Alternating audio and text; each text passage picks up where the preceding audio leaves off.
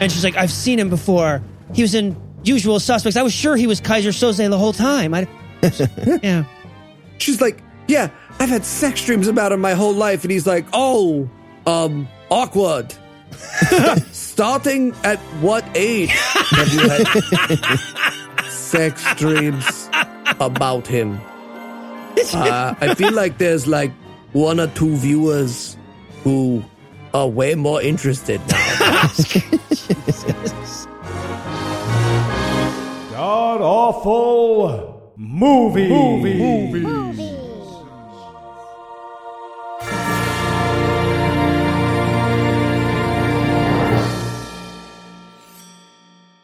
Welcome back to the Gamcast, where each week we sample another selection from Christian cinema because our career aptitude tests in school had some really weird results. I'm your host, Noah Lutions, and sitting to my immediate left is my good friend Heath Enright. Heath, welcome back. Thanks, Noah. You know what I find sexually stimulating?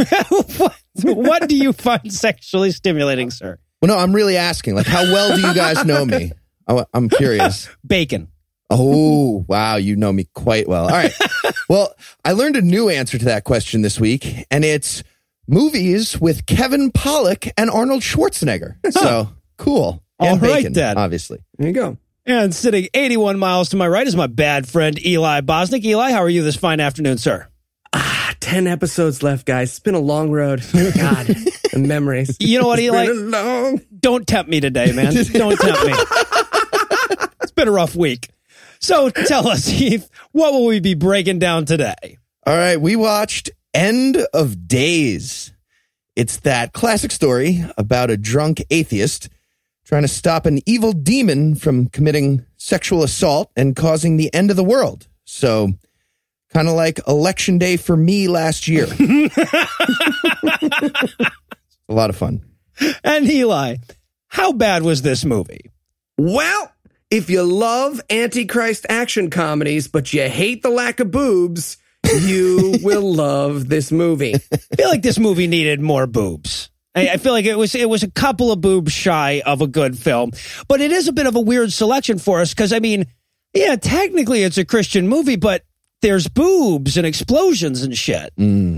Yeah, but as we will learn throughout this review, there are a lot of them hits on the bingo card. I mean, this firmly falls into Christian movie category. If this had had less boobs than David R. White, this would be canon. Yeah, no, you're right. You're right. Exactly. I had a little checklist beside me as I went through this movie, like a check for, oh, no, this is an Arnie movie. Nope, this is a Christian movie. No, Arnie movie. Oh, Arnie movie's ahead.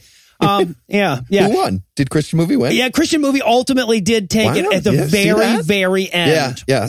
They flip it. So, and now I want to point out that this is not exactly the high point of Arnold's career. No? So I want to give you, the 4 movies leading up to this one have to represent one of the worst like chunks of a filmography of all time. Okay. So in order, in chronological order, the 4 movies leading up to this: Junior, the movie so bad that How Did This Get Made used it as their cover art, followed by Eraser, Jingle All the Way, and legitimate contender for worst movie of all time, Batman and Robin. And then this. And then this. Wow. Holy, you can see why he went into politics at this point. Now, is there anything you guys want to nominate this one for being the best at being the worst at? Yeah, I'm going to say best worst choice of 2 people to have a fight scene. And if you're thinking, does Arnold Schwarzenegger fight Kathy Bates in this movie? The answer is basically yes. That's what it looks like happens in this movie. Well, and I also feel like it takes second and third in that category as well, but we'll get to it. Eli, got any best worsts? Yeah. Can I go with best worst inconsistent devil healing? Spoiler alert, the devil has about the same healing factor as Wolverine in this movie, but it is very inconsistent. Sometimes. It is occasionally. Very inconsistent. See, I was going to go with best worst: shooting New York as though it were the slums of Eritrea. Okay, like throughout this whole fucking movie, it all takes place in Manhattan, and yet, like every time you turn around, they're in some slummy ass third world bar with some fucking alleyway leading out to it with like fucking some vulture worshippers next to it. It's really bizarre. All right, well, obviously we're just doing this one so Eli can do his Arnold voice, so we're not going to make you wait for that too much longer. We're going to pause for a quick break, but we'll be back. I did the Tagline. Yeah. Hi, welcome to Generic Drugstore. How can I help you? Yeah, I've been wandering around for like 30 minutes looking for someone. Are you the only person who works here? No, there are like 38 employees, but most of them just unload boxes of formula constantly, like some kind of weird afterlife punishment. Okay. I mean, that seems like a really easily fixable, poor use of workforce. Couldn't you guys just some of you help? Yeah, you'd think, right? So how can I help you? Would you like me to slowly pass your items over a laser in a way that we're all now aware can be done without me? Okay. No, not yet anyway. I'm actually looking for some razors. Oh, so you signed up for Dollar Shave Club? No, not this again. Okay, what's Dollar Shave Club? It's the smarter choice. Get a great shave at a great price, conveniently delivered right to your door. For a limited time, new members get their first month of the Executive Razor with a tube of their Dr. Carver's shave butter for only $5 with free shipping. After that, razors are just a few bucks a month. That's a $15 value for only $5. Okay, how much are razors here? Oh, okay. Well, we have two options. Okay. I got a nameless bag of 84 razors that don't work. Well, why would you sell those? How is that one of the what? That's a good question. Or you could buy the Speed Fusion Hyperdrive Omega with 983 blades, none of which point at your face, for the low price of a college education. Okay, what kind of razors does Dollar Shave Club have? Oh, that's a good question. In your first month box, you get an awesome, weighty handle, a full cassette of 4 cartridges, and a tube of their shave butter. Wait, they include shave butter? Yeah. Do you guys do that? No, but we'll sell you the white foam stuff that hasn't changed since 1940. Okay, but what about after the first month? Then what happens? For Dollar Shave Club, after your first month, replacement cartridges ship automatically at their regular price. No hidden fees, no commitments. Cancel anytime you like. And here? You could come back, and you and I would wander around for 58 minutes looking for someone who has a key to the weirdly locked cabinet of replacement cartridges. Yeah, I see. I think I'm going to go with Dollar Shave Club. Yeah, sounds like a good choice. But you can only get this offer exclusively at dollarshaveclub.com/godawful. That's dollarshaveclub.com/godawful. Thanks.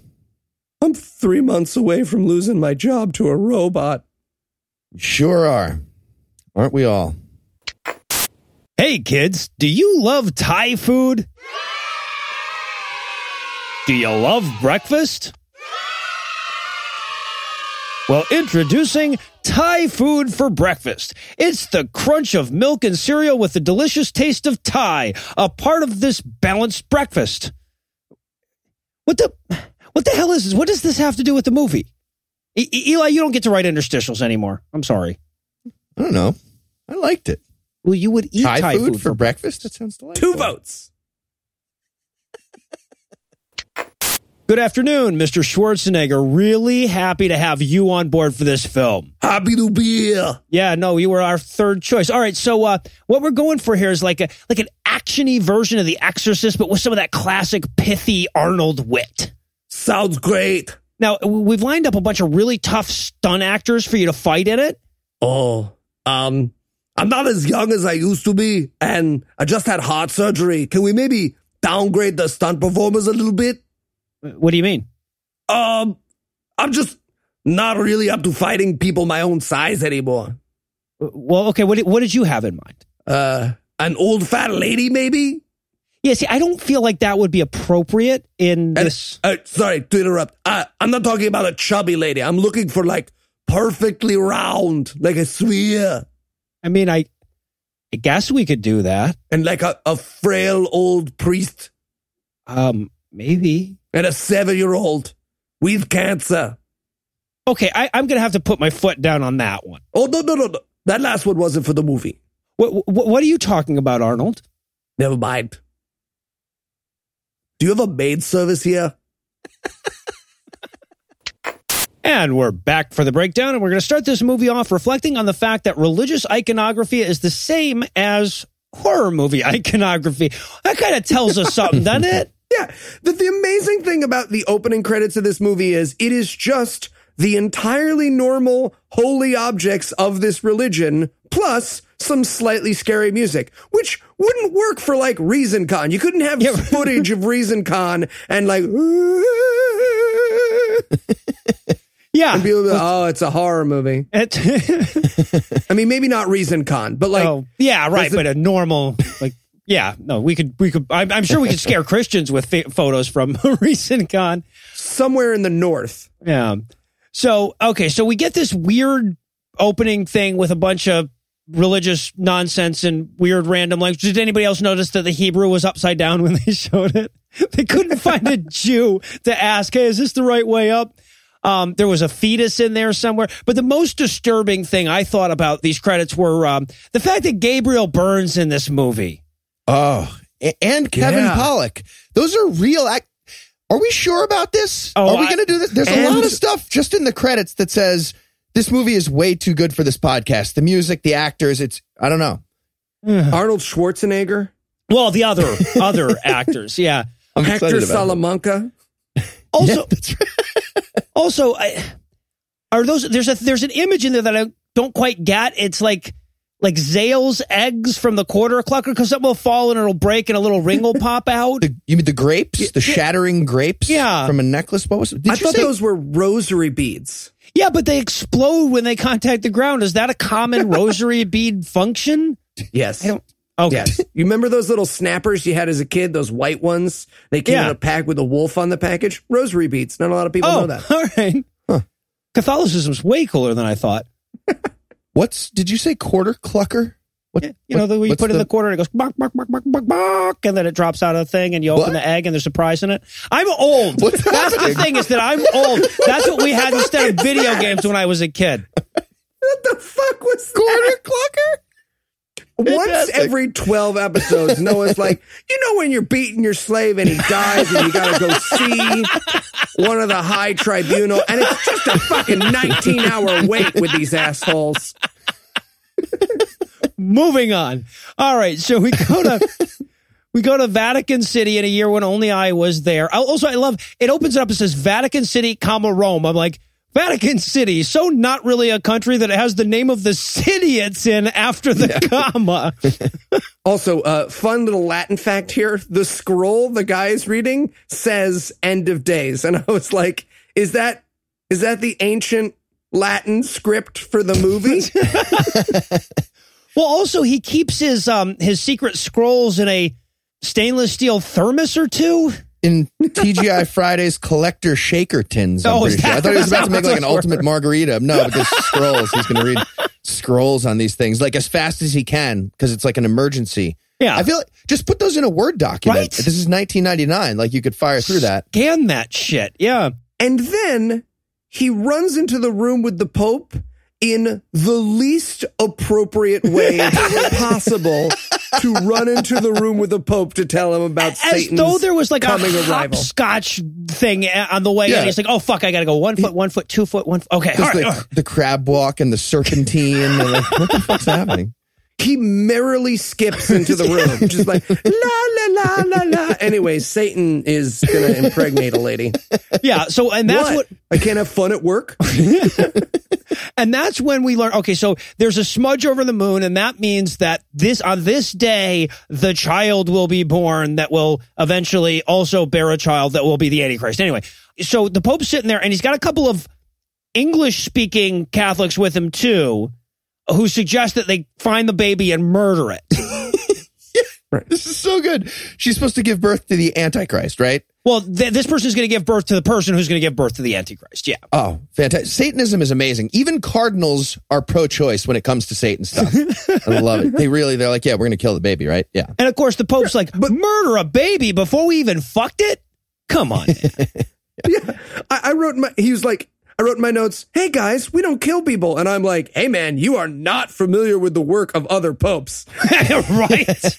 That is a very, very new opinion among popes. And then we're off to New York City where the evil devil baby is being born. It's fantastic. The baby is enormous, right? Is the baby way too big? Yeah, when they lift it out and it's 95 years old. Right. Smoking a cigar. Ugh, my 401k is shit. It's shit. I'm a baby because I'm slimy. Yeah. Yeah, it's covered in oatmeal or something. It didn't look good. And this is when a nurse is like, all right, hospital rules, I get your baby right now. Like, very clearly going to steal this baby. And the mom's like, don't steal my baby. There's like, all right, I'm going to count to 3. 1, 2, fine, stop, steal my baby. All right. So yeah, hospital policy. So this chubby little nurse grabs the baby and she goes to the elevator. And I love this too, because they panned over to the elevator light, like that down elevator light button, as though they're like, oh, she's taking that baby to hell, which is exactly what they're going for. So she gets to the basement morgue where they have some professional baby sacrificers waiting. Yeah. Right. Well, baby Satanizers. Yeah, right. I thought that these were the people with the Vatican that were going to kill the baby, but no, these are the Satanists that are preparing her to bear the devil's child by slitting a rattlesnake open and giving her some of its blood. Oh, this movie is fantastic. I love it. You guys have erections. You do. Eli, what's the name for this fetish? Do they have like a website or like a... I searched everywhere and people just kept calling police when I posted on message boards. So I don't know what to tell you. Also, I love that they, like, before they kill the snake and give the baby the blood, they check to make sure that the baby has a sweet tribal tattoo. They're like, wait. Did this baby go to Coachella? Yeah, this baby went to Coachella. Okay. Kill the snake and feed it some blood. Yeah. And when she brings the baby back, she's like, here's the baby. And I wanted the mom to be like, you didn't feed her snake blood, right? Because that's a pre-existing condition. And I will not deal with that shit. I will ashbox this motherfucker right now. We're not going to get Obamacare for years, guys. This is 1999. Well, 79 at this point. And then we skip to 20 years later. Couple days before Y2K wiped us out. Remember that? We all stopped existing. Oh, God. I remember Y2K. I was studying for my bar mitzvah, and my mom, like 3 minutes before the timer went down, decided she wanted to fill the tub with water. That was her preparing. She was like 3 minutes before midnight. She was like, David, fill the tub with water. And my dad looked at me like, don't do a thing. And so we just filled the tub with water. And then the year 2000 came and we were all fine. And she was like, you can drain the tub now. And I was like, good. All right. So why did people think like the world was going to explode? Why would anyone program a nuclear weapon to fire on January 1st, 1900? Why would that be written into any code anywhere? To fight the past that had obviously come to the future to take our gold and resources? I feel like idiot. in 1999, as I recall, we were all just kind of hoping it was going to end. We were pretty much ready to check out at that point. So I don't think we needed logical reasons.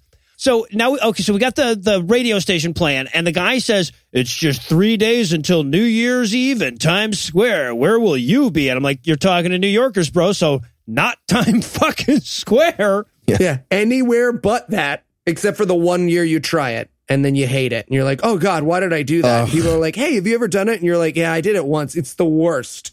It's the worst. I peed myself. You peed yourself? Yeah. You want to walk through a 19-minute crowd? No. Well, no. I got to You pee yourself.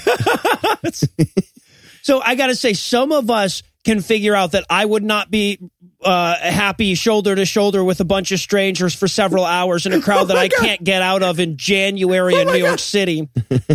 Yes, Patreon goal, please. Because that is something, if we raised enough money, Noah would commit himself to doing, and it would be known as the New Year's Eve Massacre. Come on. Well, I could end New Year's Eve in Times Square. I could put that to an end altogether. Just sitting there by himself. Bunch of streamers on the ground. One.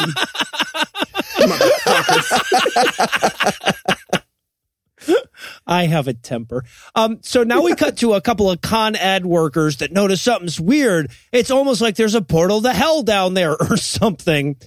And then there's an earthquake and explosion because it's an Arnold movie. It really is an Arnold movie. So it sure is. Which releases the devil from hell. Because he's under the subway. Why? Yeah. Why was the devil in the sewer? Just like flying from the side. Why would you go through there? I don't understand. Have you ridden the New York subway. Like, this was the most realistic thing about the movie. Like, if the news came on today and was like, hey, devil's down there, I'd be like, sure, that explains smelly, half-empty cars. I get it. The devil's down there. When he rose out of the sewer, I wrote in my notes, see, this is what happens. You buy your kid a baby Satan, and then you flush it down the toilet when it's not cute anymore. I also love, too, that this just so happens to happen on one of those streets in Manhattan that only has 2 people on it at any point. Yeah. Give me a fucking break. So, yeah, so cheesy demon, and it's basically, it's the Predator graphics, right? That flies out, the sort of it sure semi-see-through. It sure is. Yeah, back when the shit we saw in Divination was cutting-edge graphics. So the devil first goes sightseeing around Midtown. I wanted him to do a fashion montage so badly, and just like the devil goes into a store with his arms full of bags. Big mistake. Huge. So now we meet Gabriel Byrne, and he's meeting a couple for dinner. And basically, he comes into the restaurant, sits down, says, hey, I got to sit here for a second or they won't let me use their bathroom. So you guys act like you're with me. And then he goes to the bathroom. And of course, Predator Demon follows him in. And I'm like, this is why they need those laws in North Carolina, y'all. Because clearly this demon's going to sexually assault him, and does. And I'm thinking, okay, movie, let's see where you go with this. Demon following Gabriel Byrne into a bathroom. You're crushing it so far. Let's see where he goes. Well, the demon beats the shit out of Gabriel Byrne and takes his body. Seems like an odd choice of right before you take someone's body, right? Why beat him up and just possess him right away? That's your body now. Yeah.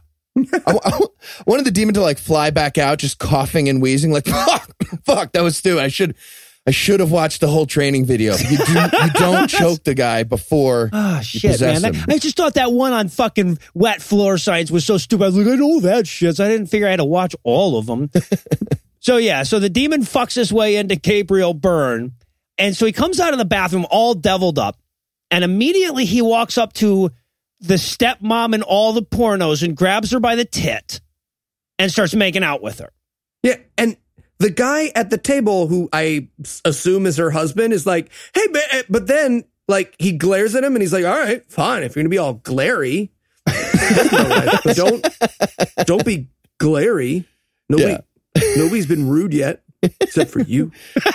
Yeah, he gets totally Jason Bourne. He might as well go like stand in the corner and masturbate. Yeah. That's what I did.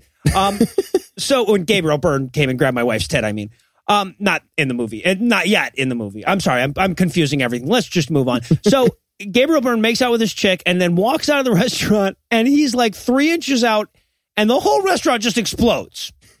Yes. And that is the first, but not the last time I wrote, I love this movie in my notes. Because here's the thing.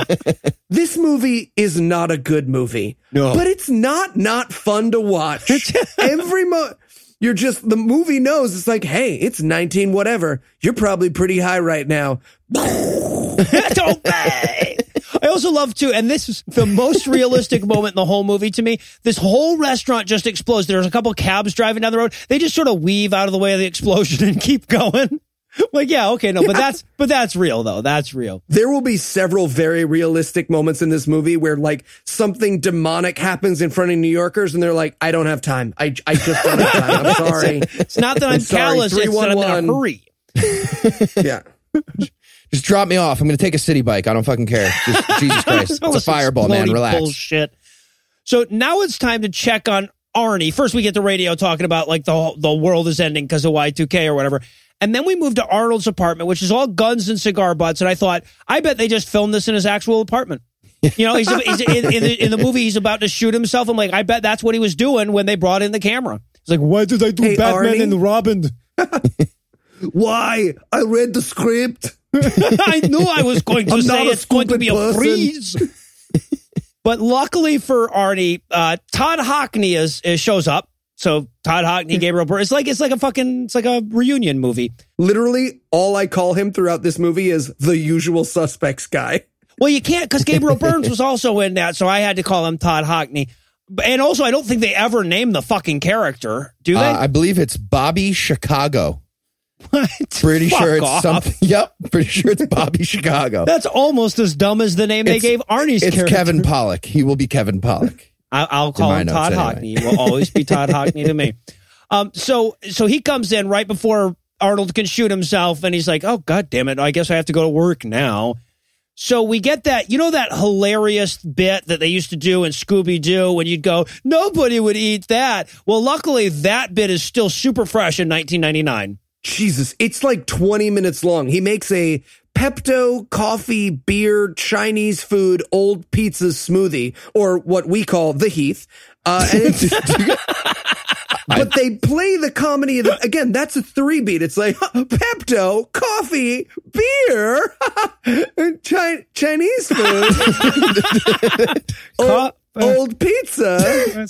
Whatever. These are all good things. You guys don't like those things? You throw in like another shake for lunch and a sensible dinner. That's a good diet. Whatever. So now I guess, and what we're supposed to learn other than the fact that Arnie is suicidal in this scene is that they're private security guards protecting a rich Wall Street guy. So they're off to do that. And apparently the security team that they work for fucking rivals NORAD. Yeah, they've got a helicopter, they've got a bunch of limos, and not only this, when they're done protecting you, they'll investigate if anyone ever tries to attack you. Apparently. Just like cops. Well, they also have this like 73-man fucking like we're sending someone to the moon control center or whatever. So yeah, so they're bringing the big Wall Street guy, who is Gabriel Burns, by the way, to work. And, Arnold has to yell security words into a radio because that's in his riders. So he says to the guy in the helicopter who's following above him, he's like, the helicopter says, rooftops are clear. And Arnie says, keep them clear. I wanted the helicopter guy to come back and go, yeah, anybody comes up, I'll just decapitate him with my rotor blades, bro. What the fuck are you talking? No, I'll shoot him dead. If anybody walks out on the fucking fire escape, I'll just shoot him just in case. Jesus. Oh, man, is there a helicopter out there? Blam! Oh,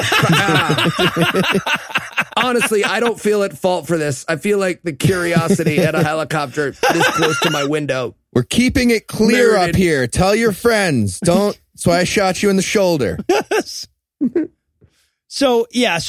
of course, the roofs aren't clear because a shooter shows up.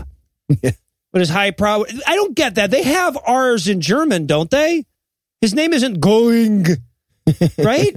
His name wasn't Hitler. Anyway, so they. I wish it was. That would be sounds like someone making fun of him on the schoolyard. Oh, look, it's Hitler. Stop it, guys. It's Hitler. Hitler with an R. We have R's. Call forward. So they fire the sniper fires at Gabriel Burns, but Arnie jumps in the way and takes 2 shots in the chest. Don't worry though, high-powered sniper rifle is no match for his Kevlar vest, I'm sure. Yep. And then Arnold asks, he wants to follow the shooter, which means he's going to need to take the helicopter up.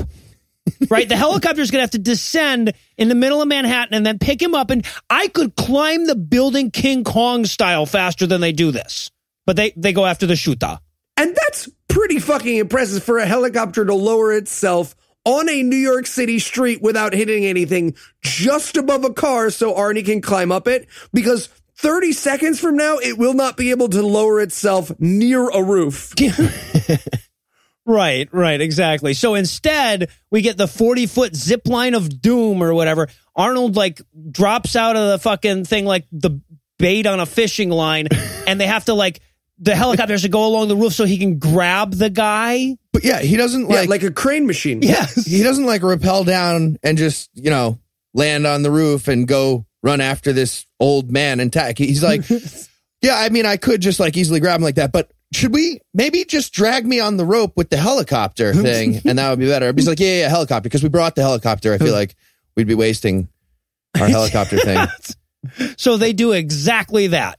But the guy, the sniper, he's running towards the roof and he's just going to jump off to his own death. But luckily or unluckily, whatever, Arnie catches him by the scruff of the collar just as he jumps off the roof. And you know how your shirt connects to all the parts of your body so that when someone grabs your shirt, it holds you up? Yes. It's like that. It's just like that.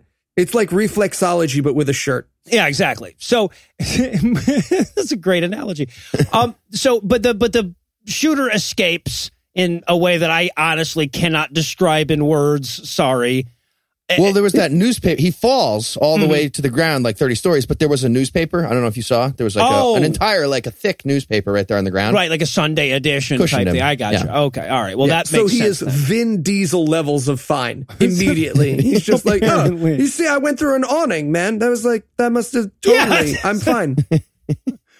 But the shooter escapes into one of those, you know how New York has all those shut down subway systems that you can just push open a gate and be inside of? He goes into one of those. Why does everybody think New York has like a labyrinth of those with like a Minotaur and you can just go there whenever you want? That's not a thing. Nope.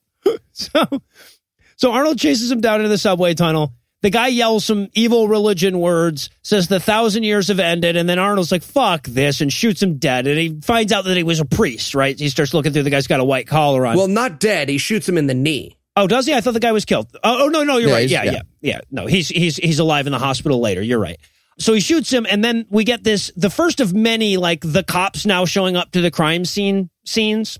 And being totally fine with this private citizen being like, I did some police work. And then being like, oh, yeah, man, you shot a gun at another person in the middle of New York City? Yeah, that's fine. Yeah, that's fine. no, we're good with that, apparently. You want to swap evidence? So, and this is also where we're going to meet Marge, the lady investigator cop that will be pivotal to the film, sort of, as much as anything's pivotal to this film. And black female lead detective. That's progressive. I mean, this is like the NYPD in 1999. I mean, she did get stopped and frisked on her way in by the other cops. She's like, no, I'm your boss. And they're like, yeah, but we're still checking. Yeah, just to be safe. You know, please turn around. Put your hands above your head. Just a second. So, okay, so she comes up to Arnold and she's like, wait a minute, your statement doesn't make any sense. You said this guy said some religious words in the 1,000 years of ended, but he doesn't have a tongue. Dur, dur, dur. Dur, dur. And Arnold is really upset, apparently, that the police are investigating a private citizen murdering a homeless priest in a dark subway station. Yeah, his reaction to this is to fight the black lady cop. He's like, oh, we'll fucking kill you. And Kevin Pollak's like, no. You're going to fight a series of ridiculous things, but a woman's a little later in the movie. Yeah, not this lady, a much older and in worse shape lady. You had a heart attack. We need to dumb it down for you. Also, are there any one-syllable words in Arnie's vocabulary? You know, like he's going. He says the word now, and it has 3 syllables in it. It's amazing. No. So, but of course, luckily, he has the cardboard square that says Clue on it, so they follow the matchbook to the bar. Yeah, which is a good idea. I mean, you cannot solve a crime in New York City without a bartender with crazy amounts of details. I've seen Law and Order. That's how this is how you solve everything. You're right. Every crime. Just Heath wiping a smudgy glass with an even smudgier rag. Oh, yeah. That guy lives at 2214 Riverside Drive and on the 4th floor. Yes. And believe his combination lock is 221719. Yeah, so you were a New York bartender for quite a while there, Heath. How many of your regular customers did you know the addresses of exactly? I mean, generally, I had to, bring them there at the end of nights. That was standard. Okay, because that's sure how they explain it. So yeah, so they find out where the priest lives, and his apartment is in Malawi, first of all. Like, he's got this weird basement apartment that apparently where the ceiling leaks even if it's not raining. Yep. They don't, and they don't turn on the lights. They go through it with flashlights because that's creepier, I guess. Yeah, it's somehow dusty and cobwebby at the same time. Yeah. So they come across a jar where apparently this priest guy kept his tongue, and also he kept the tongue cutting shears close by.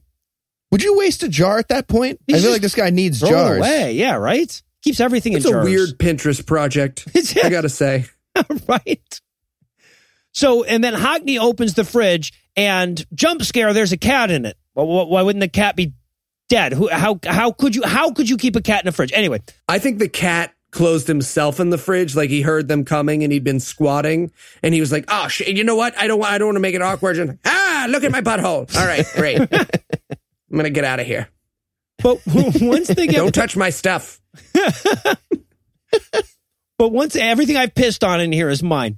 So, but once they get past the creepy cat in the fridge thing, they find a picture of a woman in a jar in the fridge. Okay, why in the story and why in the movie would you have a picture of a person in a jar in the fridge?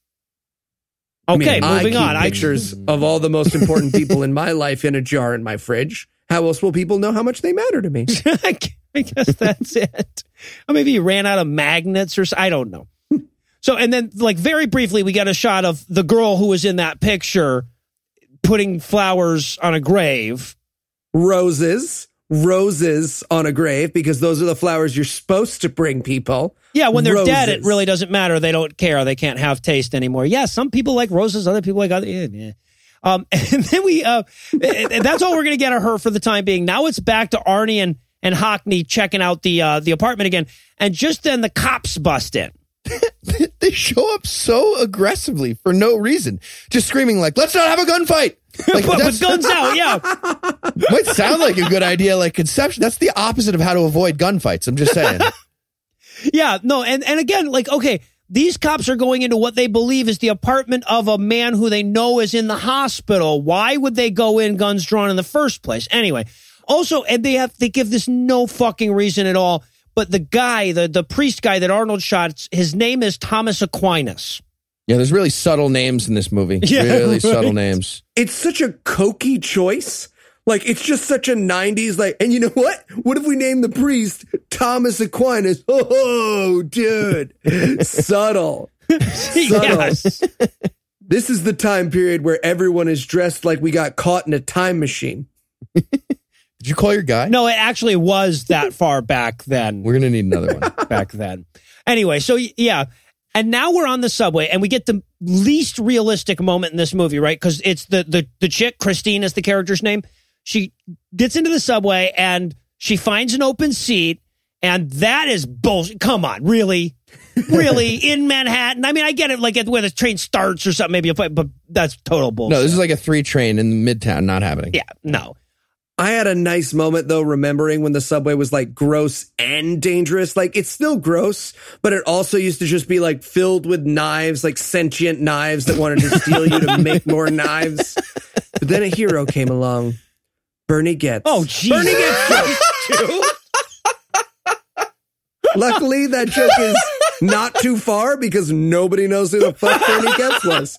And if they Google it, they're going to be like, I don't know, some guy stopped some muggers. No, that's not what that story's about. No, that's not what that story That's not what happened. About. That guy waited until black people checked the time around him and shot them.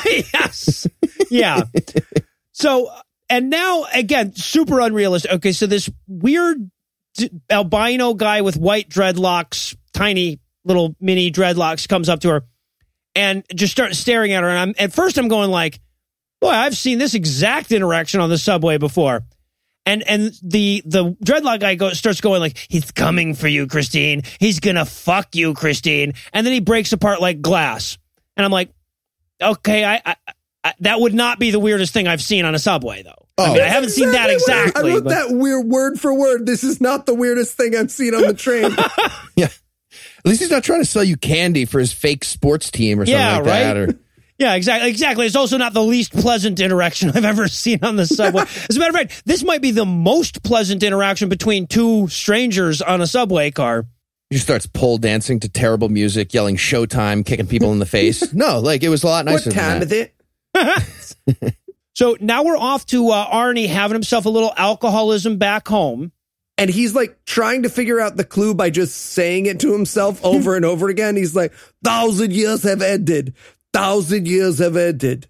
I love the pronunciation you're giving him, as though he was able to go 1,000. Anyway, yeah. Also, I love the way they put together, like he's supposed to be an alcoholic in this movie, and the way they let us know is that in the evenings he's occasionally having a drink. Right? Like we never see him drinking out of a flask in the middle of the day or anything. He's like a occasional evening drinker alcoholic. Not that the flask thing would necessarily mean he's an alcoholic. He's just a social day drinker. You don't know. Also, can we just comment for a second? 1990s Arnie looks great. And I just had a real moment of nostalgia where I was like, oh, remember when tough guys in movies didn't look like someone was playing Chubby Bunny with bowling balls and human skin? Remember The Rock, Dwayne Johnson? Remember Vin Diesel? What are you doing? So yeah, so he puzzles over the 1,000 years have ended thing long enough that now he's got to pull out his old dead daughter box because that's where he keeps his Bible. Check. Yep. Well, yeah, double check. Dead daughter and Bible reading montage. Check. Yeah, exactly. But before he can get to the Bible, he has to wind up his daughter's music box and cry a little bit. Oh, it's fantastic. Yeah. Arnold's fake cry face is one of my favorite things in this. It looks like a person who shat himself and is kind of happy about it. Like he's medium proud that he shat himself and he's like half smiling. It's like a soccer player who took a dive and knows what happened. I mean, it's going to be a great story later. That's all I'm saying. Yeah, exactly. So then we cut to Christine getting home to her palatial New York mansion. Oh. Yeah, Christine's a multi-billionaire, apparently. I guess so, yeah. If you're telling me that I get to live for 20 years in this apartment and then at the end of it, Gabriel Byrne has sex with me, I'm in. Yeah, right? I'm in. And then we go back to Arnie, who apparently after reading the entire Bible that evening goes to a church to ask them more details about this Bible shit. But the church is closed, and he doesn't care. He goes, I want to talk to you about Thomas Aquinas. And I'm thinking to myself, I've done exactly that at closed churches before, and they make me leave. Anyway. And what's amazing about this scene is, so Arnold walks in and he tells the priest, like, hey, your priest shot at my client. And the priest's reaction in classic pre-2003 Catholic Church style goes, well, I don't know, maybe your client deserved to be shot. We're all being real judgy here. Like, throughout the entire movie, he'll never go like, yeah, this is a lot of this is on us. He's just like, you don't know shit. You don't know shit about the church, okay? Sometimes priests need to shoot bankers. You're right. The priest, his actual line is, he goes, you don't know everything. And I'm like, yeah, he's asking you questions about shit, dude. So that's sort of like, we all know that. He was spooked from your visit the week before. It might be.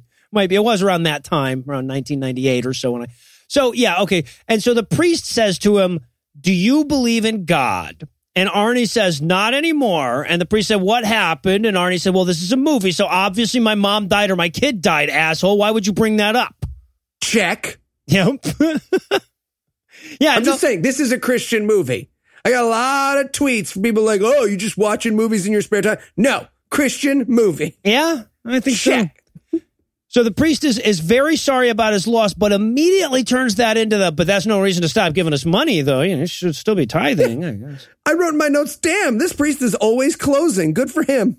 He also says, if you don't believe in God, how can you understand his adversary? That's what the priest is telling Arnold here. What the fuck? Like, I don't believe that Bugs Bunny is a real talking rabbit, but I fully comprehend Elmer Fudd. Like, I get the concept of Elmer Fudd. It's not confusing. But do you know what drives him? Do you know what's in Elmer Fudd's heart? So the priest tells him to fuck off. He's like, I got shit to do, and wanders downstairs. But Arnold sneakily follows. And he comes upon the Catholic Church's research basement, which includes a series of computers and a kidnapped lady? Tied to a bed and all bloody? Standing in front of the accounting firm from the producers? Yeah. And by the way, walking in on something like that, exactly why the April bonus episode is late, guys.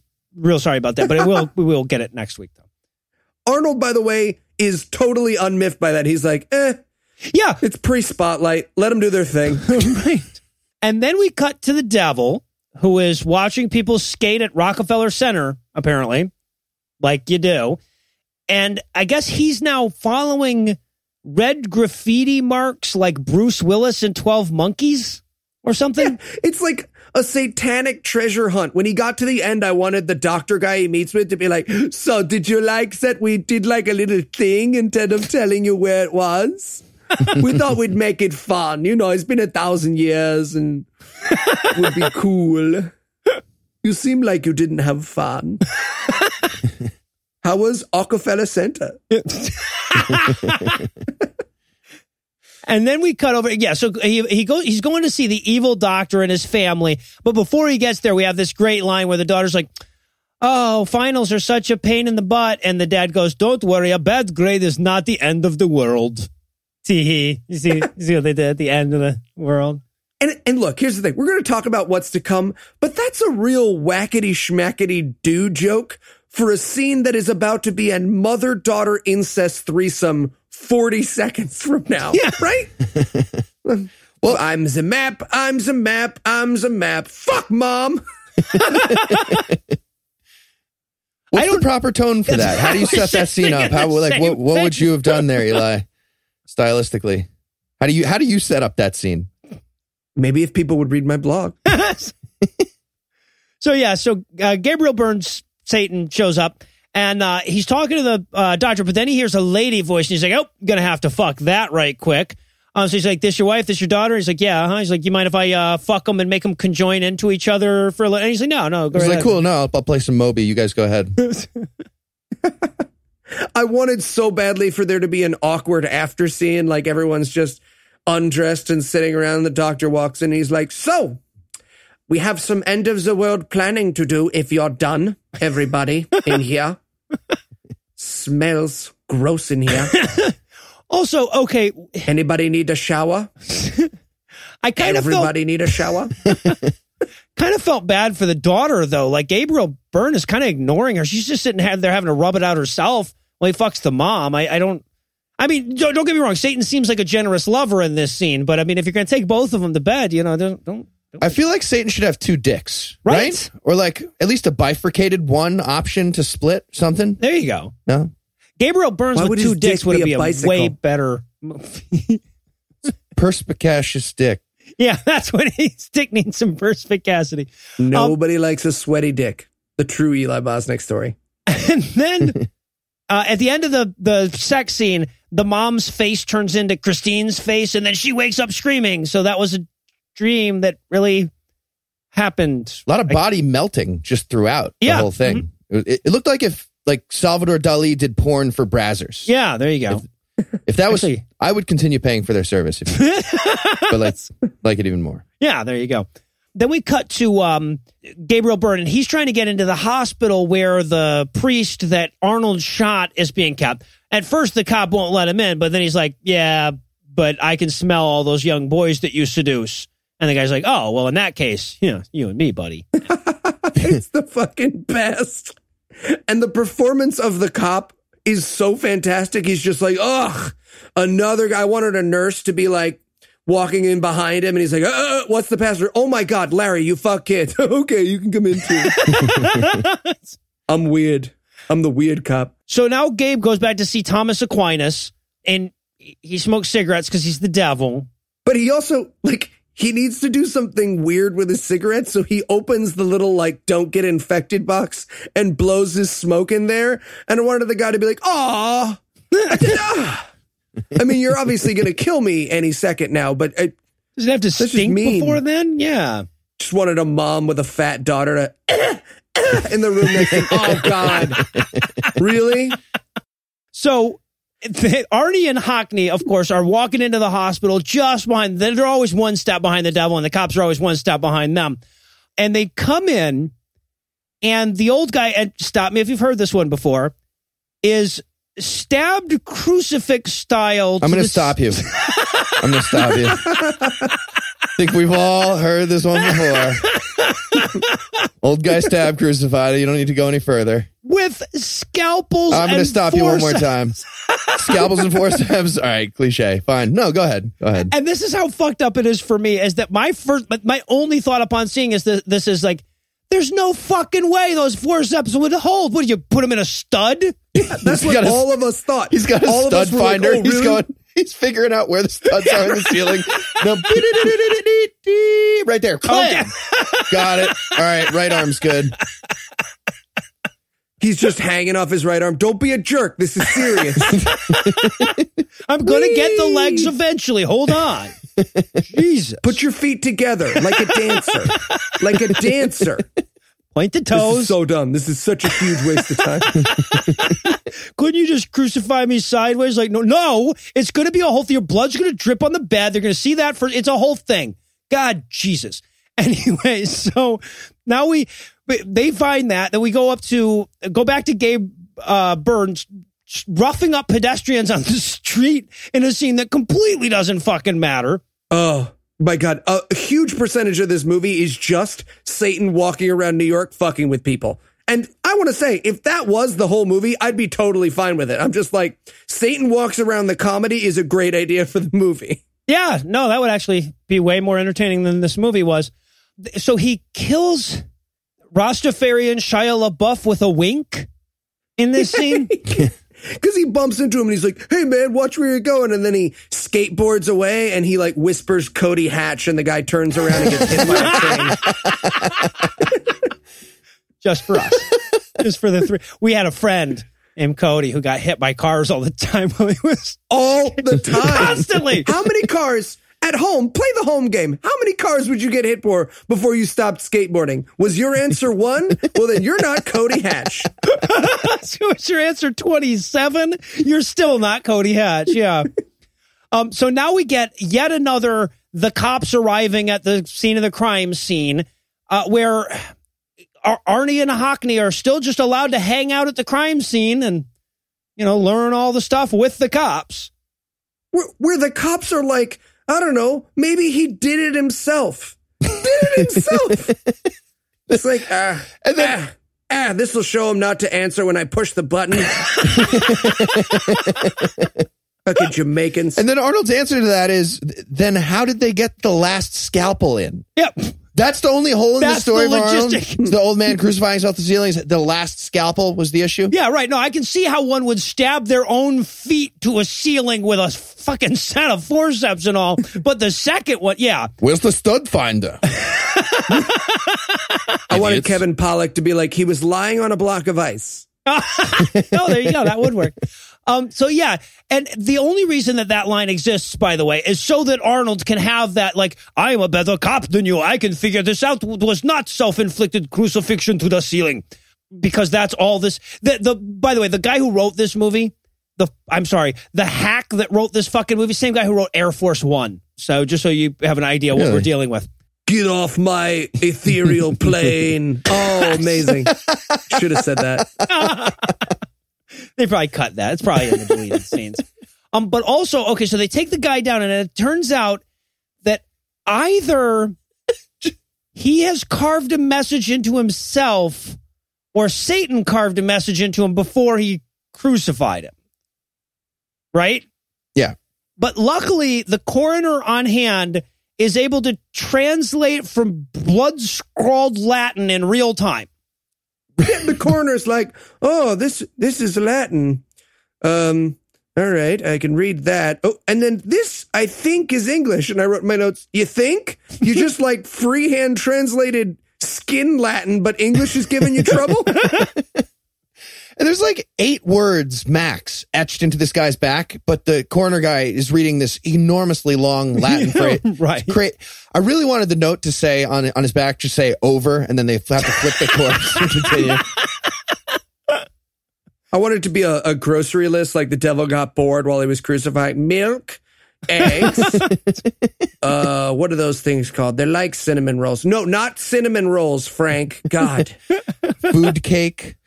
Yeah. So, and I love to, again, the coroner has no problem whatsoever deciphering all the Latin, but the part in English at the end, he's like, I don't know. Maybe it says Christ in New York. And just as he says that, the dead body comes back to life and a cop shoots him dead without thinking about it. And I'm like, that's the most realistic thing that's happened in this movie so far. Yeah, everybody's so cool with it. They're like, all right, come on, man. Like, it was kind of rude to startle us. But yeah, we saw the Skittles and he had to shoot the guy. See? Just an old man. That was right in my ear. Right in my ear. I wanted her to turn to him and just be like, seriously, he's white. He's so clearly white. This is so much paperwork now. So Arnie and Hockney leave, and Arnie figures out it's not Christ in New York. Maybe it's Christine in New York. And I wrote in my notes, as a joke, well, I'm sure there's only one Christine York in New York. But yeah. There is. I checked. There's like 16 of them on LinkedIn. Anyway, yeah. But luckily for the purposes of this movie, yeah, there's just the one. So they find her using the... You know that database of driver's license that all private citizens have have access to? Yeah, they use that. I see ads for it on Facebook. Is he cheating? Oh, that's what he went to ishecheating.com. Gotcha. So now we cut back to Christine York that lives in New York City, and she's working out and learning Italian and all sweaty. And this is really as good as the movie's ever going to get. Oh, and she's talking about cheese. I really like this movie, like genuinely. And I'm about to like it even better in a second. Because we get one of the most gratuitous boob shots I've ever seen in any fucking movie, right? When you say gratuitous, you mean awesome? Just fantastic? I feel like I think awesome it's like and boob shot. Yeah, that's it. It was a perspicacious boob shot. No, but like, okay, like, don't get me wrong. I am all in favor of this woman's boobs. They are phenomenal. But like, it's like she's got the butler comes in and says, "Oh, you need to get in the shower," and she's like, "Oh, okay." And then like we watch her walk into the bathroom, and she just pulls her shirt off right before she gets to the door, so that we get this tiny little nanosecond of tits. How many times do they expect me to come during this movie? I max out around like one. Still gonna try again, but it's getting crazy. I like this movie. He doesn't even have a grenade launcher yet. Yeah, right. So I'm doing the rest of this episode under protest. This is a great movie. I'm gonna keep doing it, but great movie. Yeah, no, there is no question this was the best movie we've ever done for this show. So so she heads to the shower, but wouldn't you know it, she's standing in blood. And I wrote gross period stuff. Oh God. The fuck. But it's less gross. A guy is dead. It's way less gross, less disturbing than periods. It's just a dead human. It's just a dead throat slit human. Way less gross than periods. Luckily, Eli will do PK, but he won't do any kind of sex around that time of the no. Yeah, exactly. So you got to draw a line. So. Also, can we talk about the logistics of these hitmen? Okay, because there's a group of hitmen about to come in and kill her, and their idea was, okay, all right, here's what we're gonna do. We're gonna let the butler go in and tell her to go to the shower, and then we're gonna kill the butler, fill the bathtub up with water, put him in the tub, wait for her to see him. Because it'll be a big thing. And she'll be like, ah! And then we'll run in and try to kill her. But we'll all run in through the same door where there are two doors. What the fuck kind of planning went into this? Anyway. So, this is a very yakety sax religious execution. At one point, she throws the thing out the window to fool them into thinking she's jumped out the window and then hides in her closet. And there's a real uh-oh, looks like she's not here. Uh-oh, shoe attack. Boink. If she had crashed a painting over the guy's head and he's got a sexy lady body at some point during this, I would not have been surprised. Yeah, it was that kind of scene. And of course, wouldn't you know it, Arnie and Hockney are heading to her house just that moment. And then, they see that she's throwing stuff out their window. So they just shoot their way into the house. These two, not cops, just shoot their way into some person's home that they're pretty sure is the person they're looking for. Yeah, and they even acknowledge this as they're heading there. He's like, hey, man, we're not cops. And he's like, it's not illegal to talk to another person. And it's pretty sure it's illegal to, find out where they live and stalk them to their home and bring guns there. What, do you want to do the movie or not? All right, let's do the movie. But meanwhile, upstairs, there's only one guy left to kill her. So he reaches his, you know how you have to cock a gun to stab someone to death by reaching well above your head? Right when he does that, she moves. And he's like, oh, fuck, I didn't think of that she would move when I try to, God damn it. There's also this amazing moment where Arnold is trying to catch the priest before he escapes. And he grabs his heart necklace thing, which is going to come back in a way that totally doesn't matter later. And I wrote in my notes, "Aw, now he'll never find his best friend." But also, how does this grab work? Right? He dives to grab the dude and just gets just try to visualize how you could dive to grab a person, but only get their necklace. You might as well just have the guy's social security card at the end. Yeah, right. Out of his wallet. Honestly, though, if that had slipped out of his pocket, at least it would have made sense from a perspective of physics, right? Yeah. So now we get what I believe is our fourth. The cops are now here at the scene of the crime scene in the last hour. Again, Arnie and Hockney are allowed to just hang out. In the cops' defense, they are now at least slightly miffed that they show up to every location in this investigation 10 minutes after Arnold Schwarzenegger does. Yeah. Also, okay, so Arnold Schwarzenegger is also killing people left and right in these things, and they don't seem to, like, let him know that's not okay, right? Because he throws a guy, during this fight scene, he throws a guy down the stairs, and of course, if you're a bad guy in a movie and you go downstairs, you die. So, like, he's got a body count of 2, and the cops are like, okay, man, now you need to stop murdering all our suspects, all right? All right. Yeah. All right, this is a lot of paperwork you're causing for me, but you're a rapscallion, so this is your one. So then the stepmom shows up, and she's like, oh, you're fine. And Christine goes, yeah, but Carson, the butler, she's like, yeah, I don't give a fuck about him, but you are good. That's what matters. So now we head outside where Hockney and Arnie are now on a stakeout in front of her house. Oh, well, before this happens, he finds her music box. Oh, and she had the same music box as his daughter. And she walks in the room and he's like, oh, my daughter had this music box. And she's like, oh, that's funny. Don't touch my stuff. Yeah. A weird reaction to this is the same as my dead daughters. Yeah. Kind of, you could be sympathetic, but you also could not. So evil doctor calls stepmom and says, oh, you need to bring Christine to the temple so the devil can fuck her. And the stepmom's like, fuck off. You know what traffic is like this time? We're in Midtown. It would take me 2 hours to get. I'll wait until 8:30, and then it'll take 30 minutes. I'll be there the same fucking time. And the doctor relates this information, and Satan punches through his head. Through his head, which, to be fair, I get it. He lit all those candles. He's disappointed.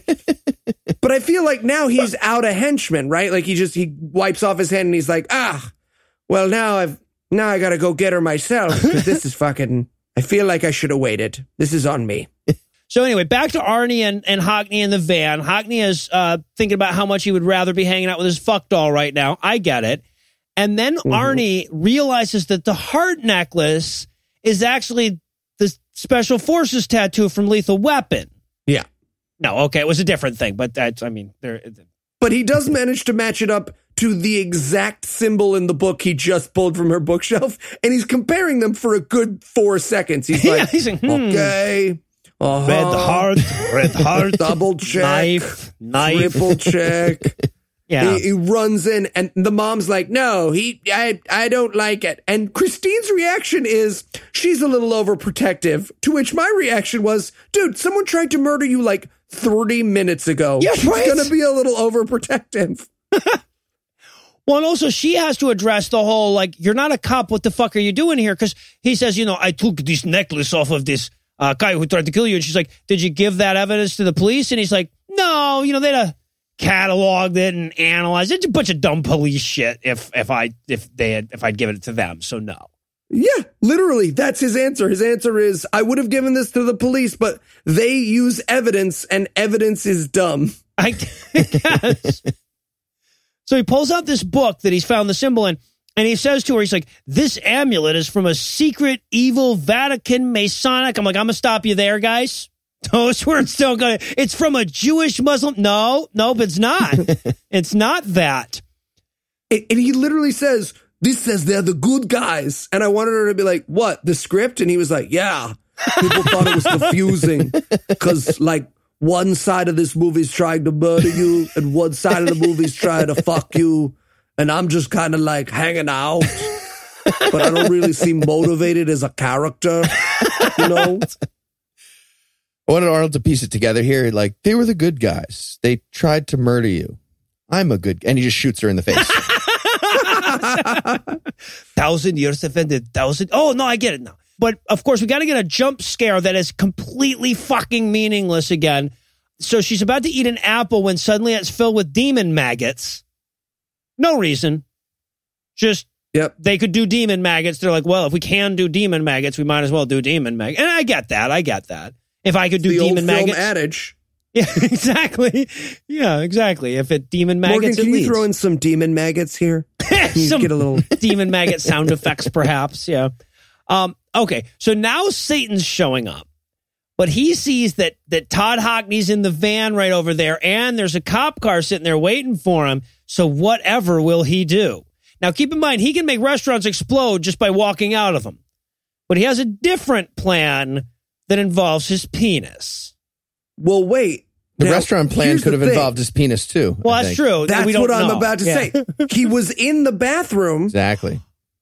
Oh. Exactly. This is going to make sense in a second when we explain what he happens. has explosive piss. Okay, the whole movie makes sense now. Yeah, so he pisses on the doorstep. Now, first of all, like the cops would stop you from doing that anyway, even if that's not why they were there, because he's standing right in front of this cop car pissing on the street.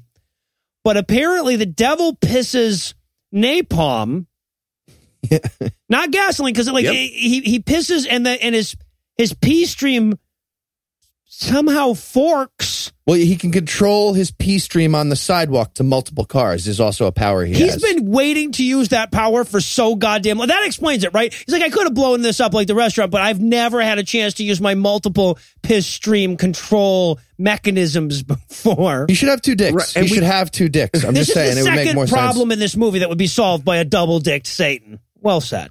Or at least bifocal dicks. Yeah. All right. Well, now we got to talk about bifocal dicks for a second.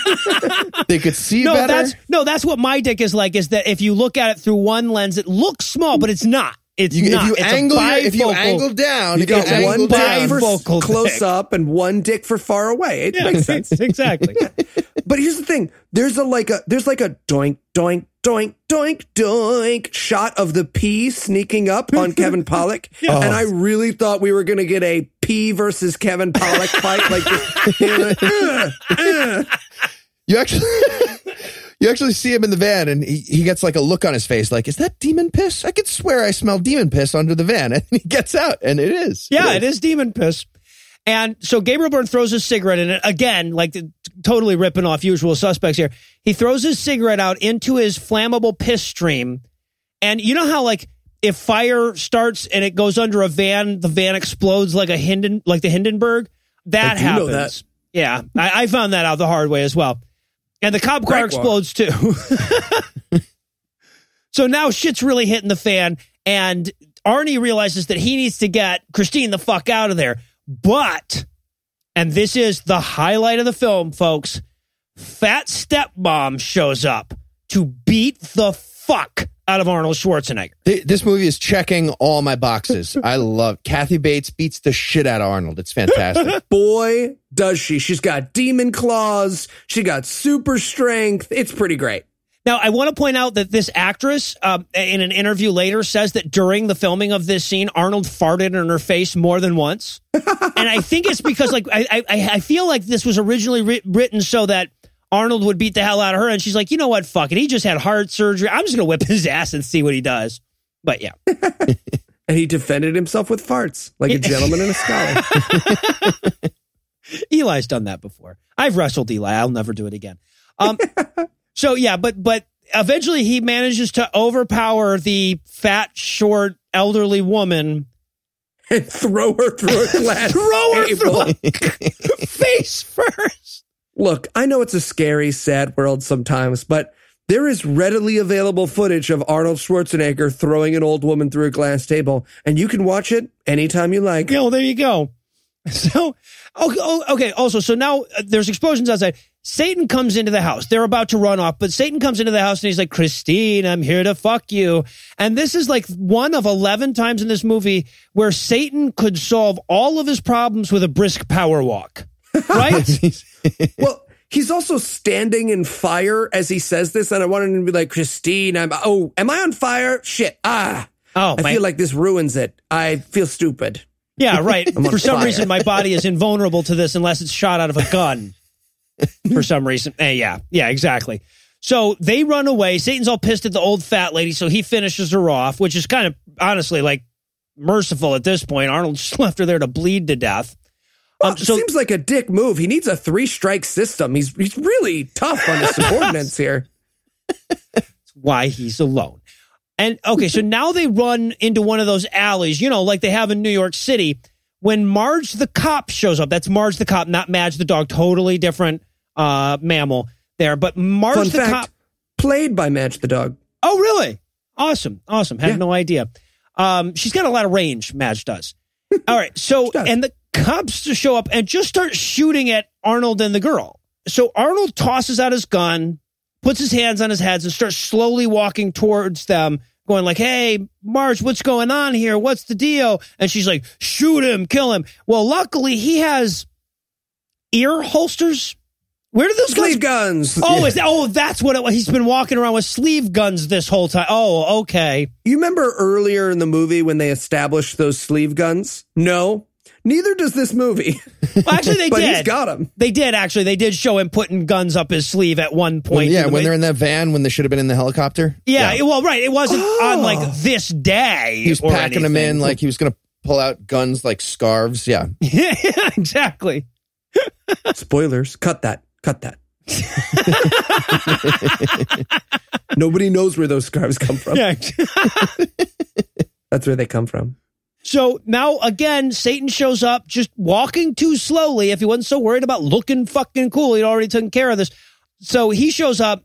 Marge and the cop are dead, but he has to bring Marge back to life because he still needs her help. Yeah, he says, call your people. And I want her to wake up and be like, what do you mean your people? Oh, no, sorry. I meant cops. I didn't mean... It's crazy. I don't even see color. That's what's so crazy about me is I don't even see color. So now they head out to the wild forests on the outskirts of Manhattan.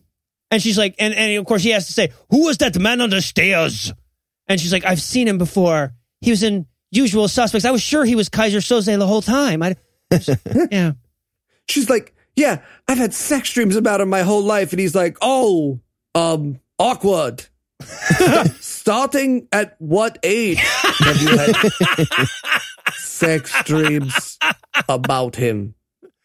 I feel like there's like one or two viewers who are way more interested now. Jesus. They have a story. And she's like, I'm worried that I won't be able to not fuck him. I mean, it's Gabriel Burns. That fucking accent is so hot. I agree. I get it. Yeah. I get it. So then we go, he takes her to see like the priests that were torturing that crazy lady earlier. And that makes sense. He's got a crazy lady. They specialize in torturing them. But Artie, of course, goes in gun first, the way I walk into a church. Right. And the priest is like, you don't need that gun. I've got a lady tied in the basement. It's pretty much nothing you can do at this point. Yeah. And he goes like, he comes in and he's like, I want to know what's going on. And this script is convoluted as fuck. Someone explain it to me. And we get the part of this movie that just had me absolutely tearing my fucking hair out. Number of the Beast? Oh my fucking God. All right.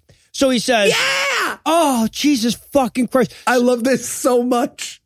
So he says, like, oh, it's the number of the beast. And the girl goes, 666. He's like, no. In dreams, numbers often appear backwards and upside down. Nope. They sure don't. Also, I'm sorry, St. John was dreaming in Arabic numerals? What? How? It's like, I can't do 666 in my head and fucking Roman numerals. Damn it, that could have been funny. They all show up at the wrong side of God, and he's like, no, you guys were dreaming. That's where all the bad people are. You want to be on my right hand. Wait, who's right? My right. Okay, wait, let me turn around. I don't want to L. This one makes an L, and this one makes an R. Okay, yeah, got it. DCLXVI. Well, yeah, but you could just sit there while me and Eli vamped. Yeah. I didn't have that luxury. Also, he has to demonstrate this, right? He can't just say it. He has to write the numbers down on a piece of paper and show them what they look like upside down. And it's really awkward when he has to turn it because he's like, all right, there's the sixes and there's the B's. Oh, fuck. No, there's the nines. Let me make my sixes look a little odd so that they'll look like, yeah, right. Also, because, Arnold even points out how stupid this is. He's like, okay, so the end of the world happens in Eastern Standard Time? Why would that? And he's like, no, I know. That seems like bullshit. But it turns out that the Gregorian calendar was like retro dated to this event so that it would correspond with the 1,000 years things. It even says the Gregorian monks, who apparently the Gregorian calendar is named after. Nope. Nope. No, it hasn't. No. I did love the idea of the devil accidentally kidnapping her and impregnating her early, just sitting there. I kind of thought that. I'm sorry, this is my fault. I'm supposed to do this on Jerusalem time. Fuck. For 1,000 years. I don't know. It looks like it's a bear and a fish. And then he throws out this line that I think I'm going to use the next time someone shows up at my door and wants to Christianize me. He says, between your faith and my Glock, I'll take my Glock. That'd get rid of him. Yeah, that indeed would work. Atheist extremism. Obama wouldn't say it. Trump will. Chapel Hill, never forget. Faith. Oh, Jesus. Parking spots are important. But now the priests are like, okay, Arnold, you get the fuck. You just took a second for him. He's like, Arnold, you get the fuck out of there. We'll take her from here. And so she has to make the decision. Does she want to stay with the priests or does she want to go with Arnold? Right. Which, I mean, that's a tough choice because either way, you're getting groped. Yeah. This is just a universal case of diddling. You've got Satan who says he wants to fuck you, the Catholic Church, and Arnold Schwarzenegger. It's not a good look no matter what happens. Well, but she makes the right choice because she's like, okay, I'm a woman and I'm over 18. I think the priests are my best bet here, actually. Yeah. Not a maid. So, I mean, obviously, at this point, I think we all need a minute to reset our priests rape children joke. So we're going to pause for a quick break. But before we do, let me give Act 3 the hard sell here. What the fuck happened to Arnold Schwarzenegger? Were his older movies good and I was just more forgiving back then? And was he going to fight a baby deer later? Find out the answers to these questions and more when we return for the cataclysmic conclusion of End of Days. Hi, welcome to Genetic Fancy Florists. How can I help you? I was hoping to do Mother's Day right this year. And I was thinking... Going to use bloomthat.com? No, I was looking to... Pay more, wait longer, get a worse product? I feel like you shouldn't be telling me this. You think that, right? Look, I'm just looking for a beautiful bouquet to show Mom I love her this year. Oh, I understand. How does this sound? The best price we offer on a gorgeous bouquet. Just picked, hand-designed, Instagram-ready, plus a premium designer vase that costs everyone else about $15. Plus, handmade caramel treats. Normally $10, but free. Wow. Well, that all sounds amazing. I got to be honest. I thought that you were going to tell me... Because that is what Bloom That is offering. What Bloom That was offering. And dare I ask what you're offering? Something half as nice at twice the price, but I will make you feel like a peasant while I do it. Okay, well, how do I get started? Well, you go to bloomthat.com/God. That's BLOOMTHAT/GOD and find the perfect handcrafted designer flowers. That sounds great, but I meant if I would... You'll automatically get the free premium designer vase and caramel treats at $25 value. Mother's Day is this week. Take 3 minutes and really blow her away. Again, that's bloomthat.com/God for a premium designer bouquet, free vase, and treats. Don't wait. This amazing offer won't last, and it's only available to our listeners if you go to bloomthat.com/GOD. Yeah, but I meant here, like you. Oh, well, we don't take credit cards because we think it's the 1800s, and Kyler here will deliver your flowers to your mother on June 19th, 2047. I'm going to mash him. Hi, Kyler. I'm from the other show, too. He is. He is a crossover.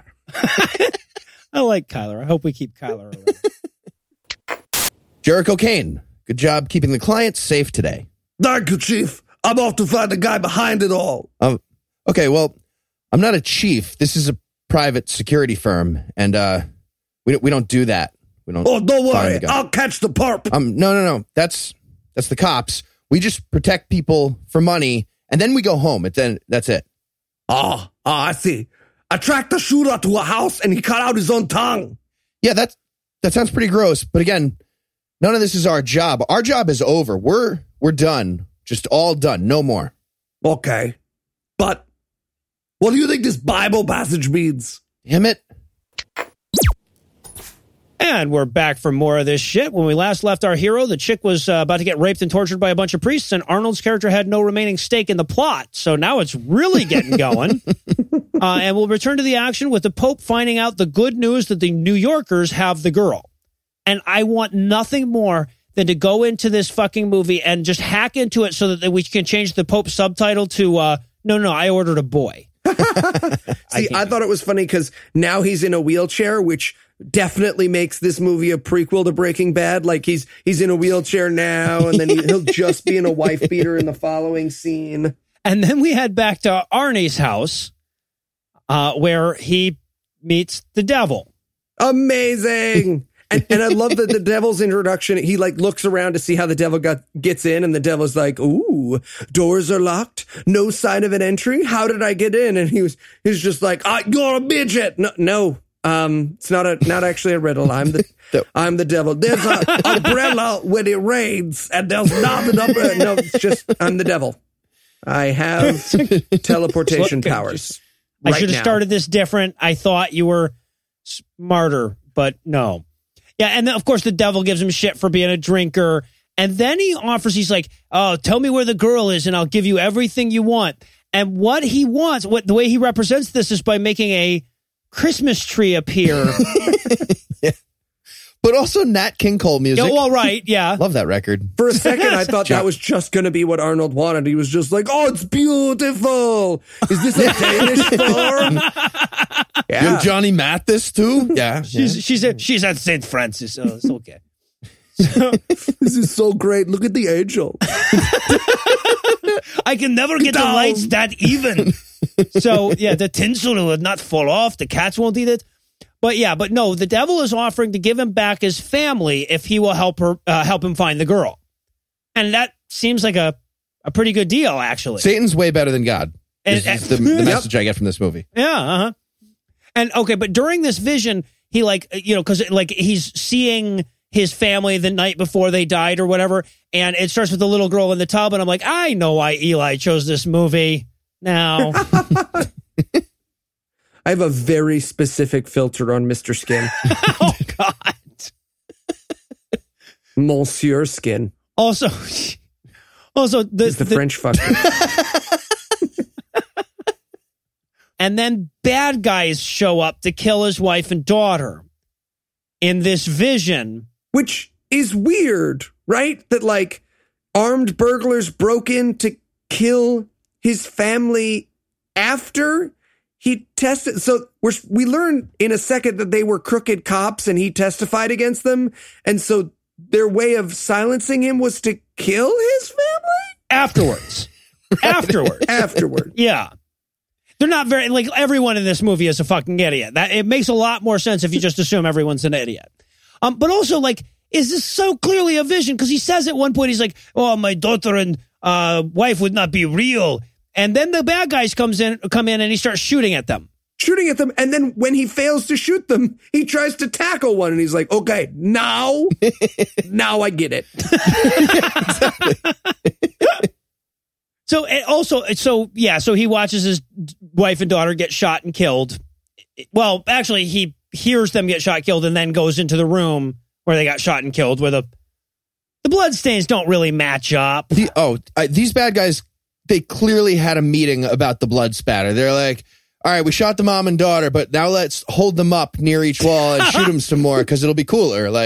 They'll be... All right, look, grab the daughter, put her in a fireman's carry, and now spin in a circle. There you go. Keep spinning. That'll do the trick. There you go. And now just now rub up and down the wall a little. Back.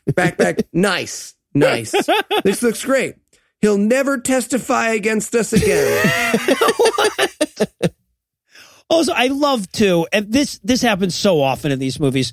Have you ever noticed that even the most hack of Hollywood writers with fucking credits like Air Force One on their filmography is able to give the devil a perfect destroying Christianity in 11 words or less monologue? So weird that they'd all be so good at that. Why is that?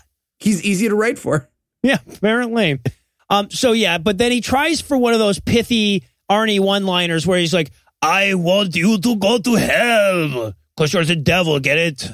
And Gabriel Byrne's just like, ugh, why am I in this movie? And his wife is just off camera waving a big check. Yeah, right. I know. It's just, I feel like people are going to be like, oh, we should do a podcast about Christian movies, and they'll get to us and it'll kind of ruin Usual Suspects. Because I don't work a lot after this. It's not like I'm a crazy big movie maker. It's really just this and Usual Suspects. Yeah, Stigmata.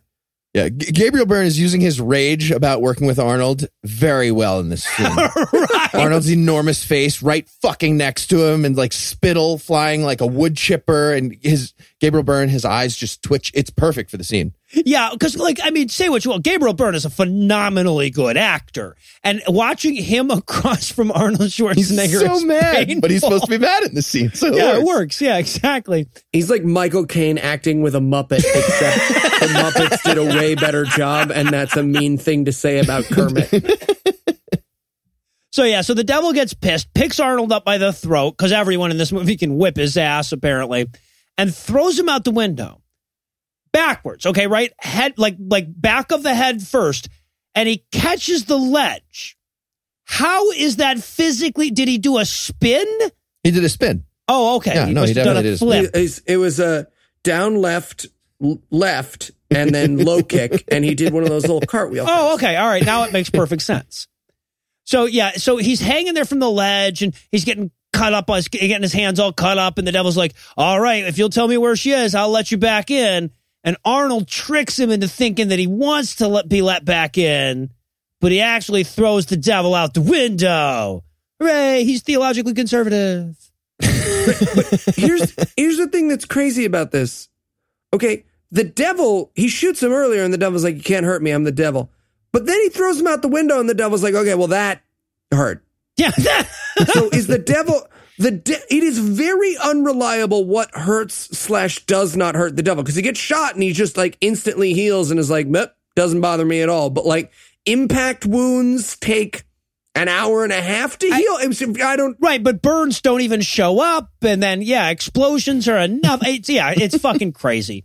So he throws the devil out the window, and then there's a knock at the door, and it should just be the devil coming back and going, no, dude, you just did the gun thing. Why do you? I'm the devil. I fly too. Like, this is idiots. Yeah. So, but it's Hockney at the door. Now, you'll remember Hockney was getting blown up in the van last time getting blown up as he walked out of the van last time we saw him. So Arnold is not really convinced. He's like, wait a minute. What if this is the devil disguising himself as Hockney?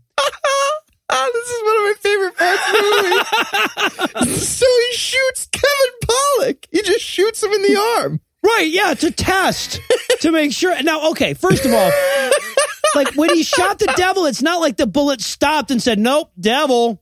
I mean, if it was the devil, he could have just gone, ow, oh, my arm. And then that would have thwarted Arnold's plan. But Kevin Pollak's just like, what the fuck, man? You shot me in the arm. Because I needed to find out. Like, there was no other way to check this. So good. Yeah, and then he goes, what, does it hurt? And he grabs at the gunshot wound. I had to pause for like 10 minutes. This boy. So good.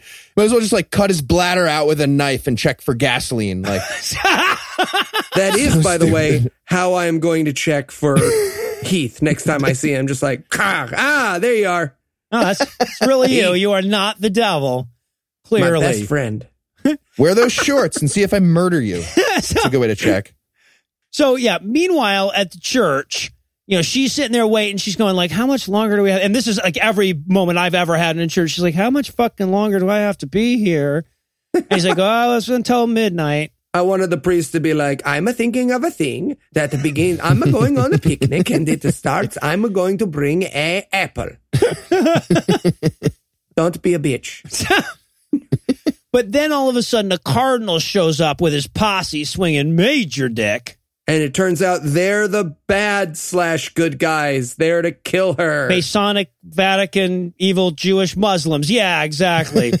And to be fair, we haven't acknowledged this yet, but they are right. Like, it would be better to kill that lady then let the entire world end. It's not like Satan automatically wins if they do a bad thing to stop him. It is a better choice. Yeah. Right. Right. Like if they're like, oh, well, I'll go to hell for killing this lady unless, of course, I tell Jesus I'm super, super sorry. So, makes no fucking sense. Especially because, like, after this, the devil's going to get his hands on her. So, yeah, the good guys should have killed her.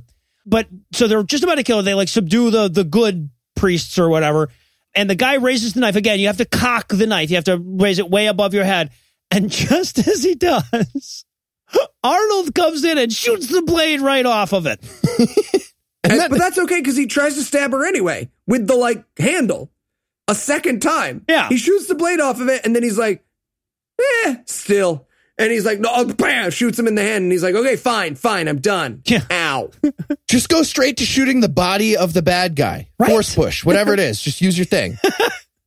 So, yeah, but instead, right then, we get another God quake, and all of a sudden the candles flare up and Satan shows up. So, yeah, earthquake and spontaneous candlelight. It's just like a weird asymmetric thing from Satan. Those are the two things that you announce yourself with. Yeah.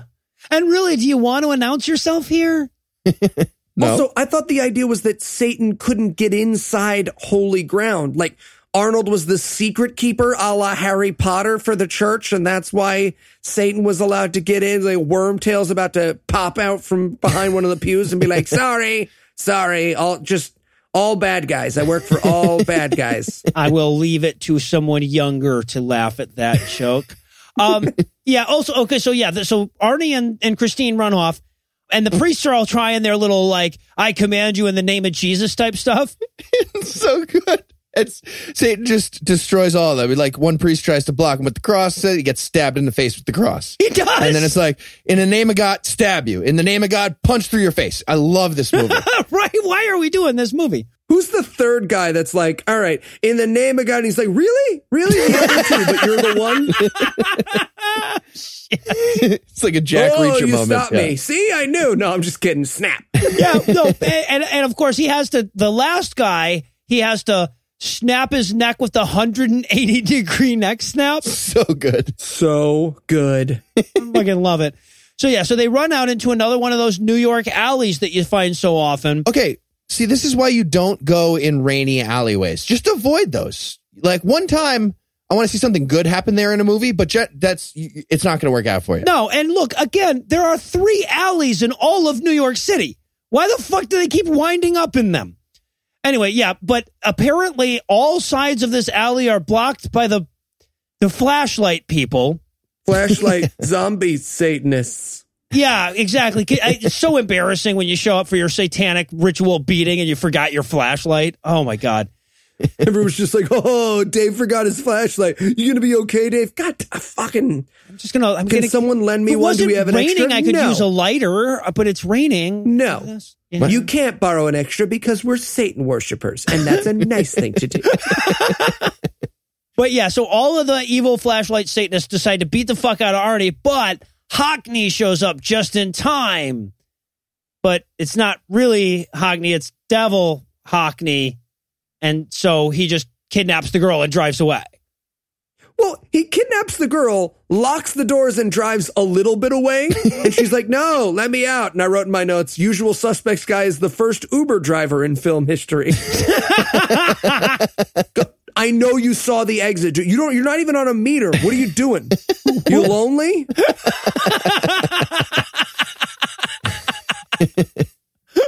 But also, okay, so now he's like pulling off just a little bit so that he can be there to pick up the devil when the devil gets done fucking with Arnie.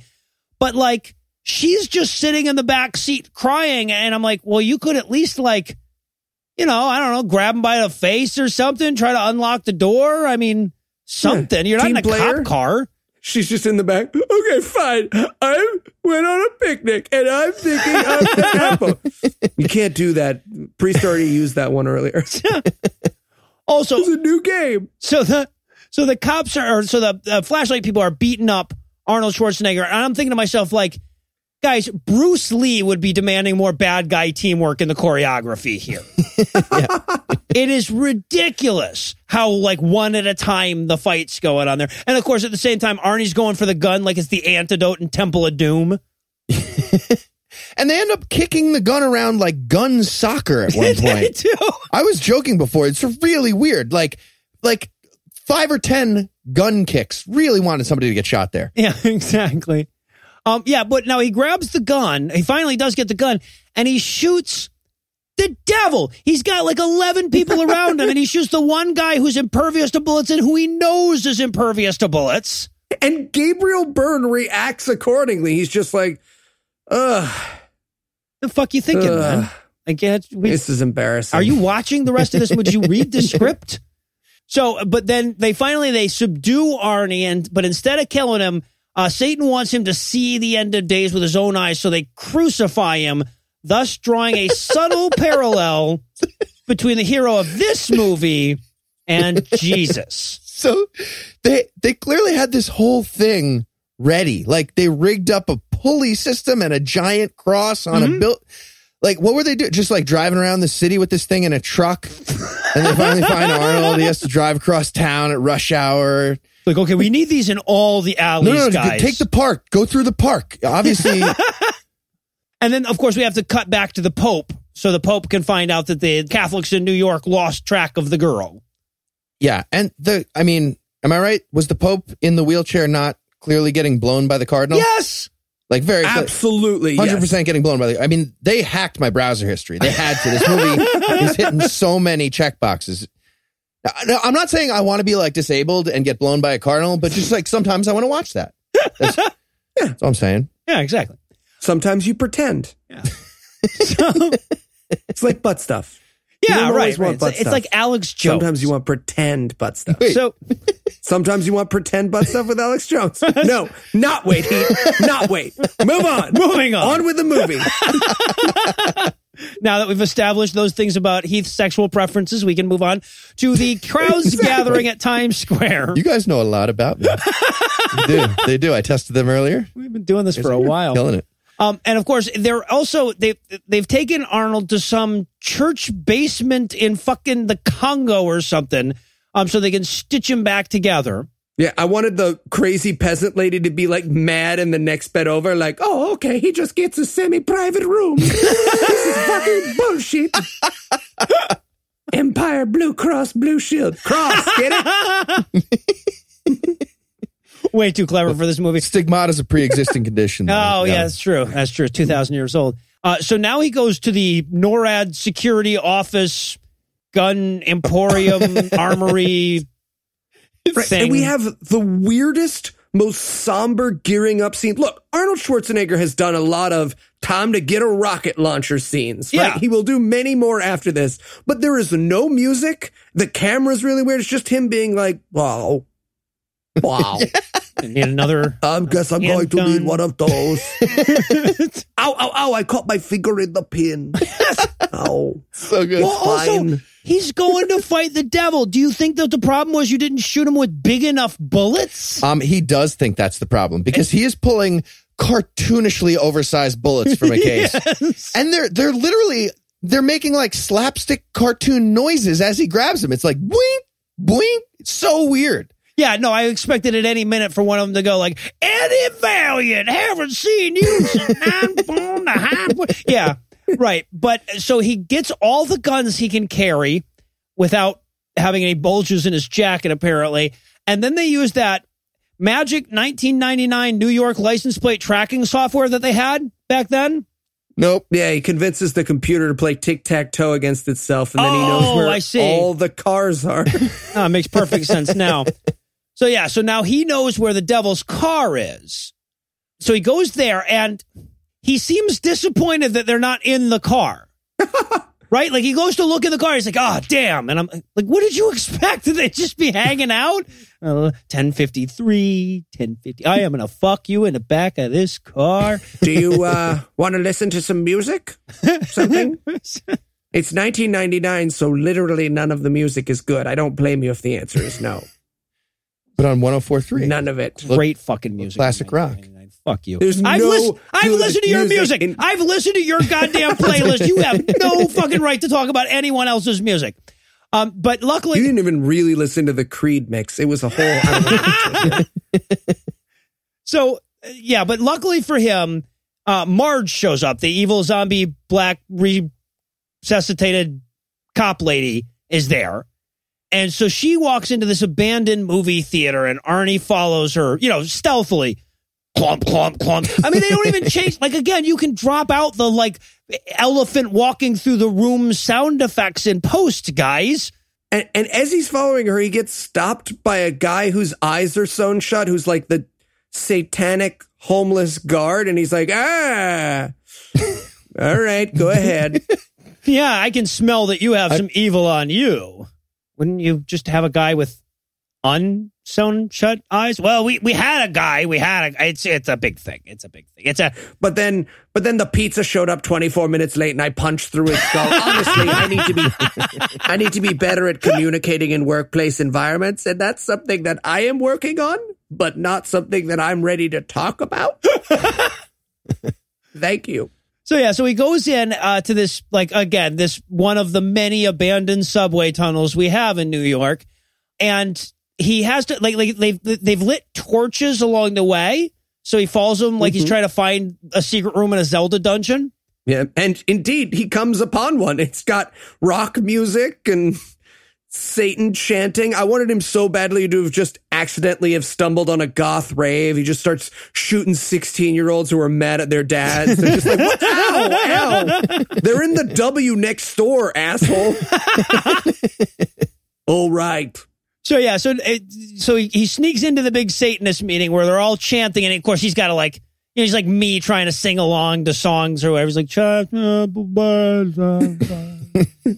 but the best part of this is we get a really quick shot of Gabriel Byrne. Now, I'm convinced Gabriel Byrne just stopped acting for a second, didn't know they were going to use the footage, because Satan looks super duper bored by the satanic service. Like his mom is going to nudge him with her elbow and be like, you can fuck her in a second.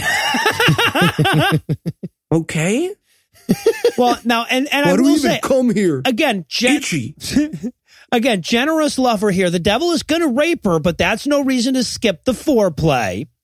Well, he's also very insistent upon consent here. He's like, hey, you all cool with this? Like, I didn't know how many people were going to show up, but I just want to make sure you're all right.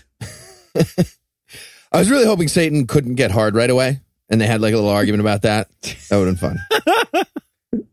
It's a big crowd to perform in You're front putting of. a lot of pressure on me. Yeah. I feel like if you were just a little gentler and less teeth. Honestly, we've practiced this in the dreams quite a few times, and you were, I'm going to say it, younger. How young? I love to. Okay, many listeners want to know. So Marge, the cop, sees Arnie and starts sneaking up on him, but just as she gets to him, he turns around and shoots her in the head. And the Satanists freak the fuck out. They're like, well, we came here for a raping. This murder shit is not going to fly. So, and then Arnie pulls out his automatic machine gun, like security guards have. I guess it's full of silver fucking bullets this time, because he shoots the devil with it again and grabs the girl. Which works, kind of. Well, I mean, it knocks him back for a second. Yeah. So it doesn't work. Yeah. Yeah. Well, yeah, exactly. So he grabs the girl, and as he's wandering out, of course, he's surrounded by Satanists or whatever, and the devil's like, you'll never get out. And he's like, oh, yeah, what if I say pretty please? And then Hockney shows up. And Kevin Pollak's performance here is phenomenal. He's like, you would never betray me. And he's like, yeah, being on fire is a great negotiation tactic, Arnie. I don't know how to... I know you got a Christmas tree, but we didn't light you on fire. So Satan had Kevin Pollak just waiting off to the side this whole time?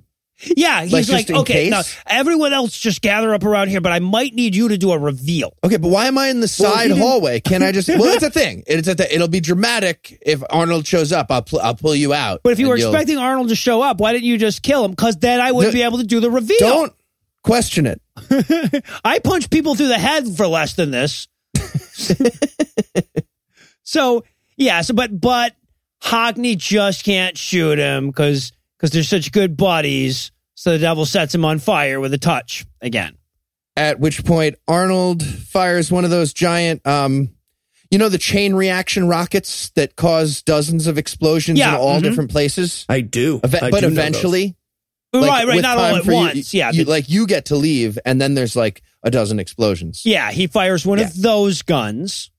And of course, because there's a huge explosion and they're running away, now all of a sudden there's fire chasing them. But don't worry, they duck around a corner and fool the fire, which goes the other direction. I wanted them to poke their head out of one window and the fire pokes its head out of the other, and then they both poke their head out of the window.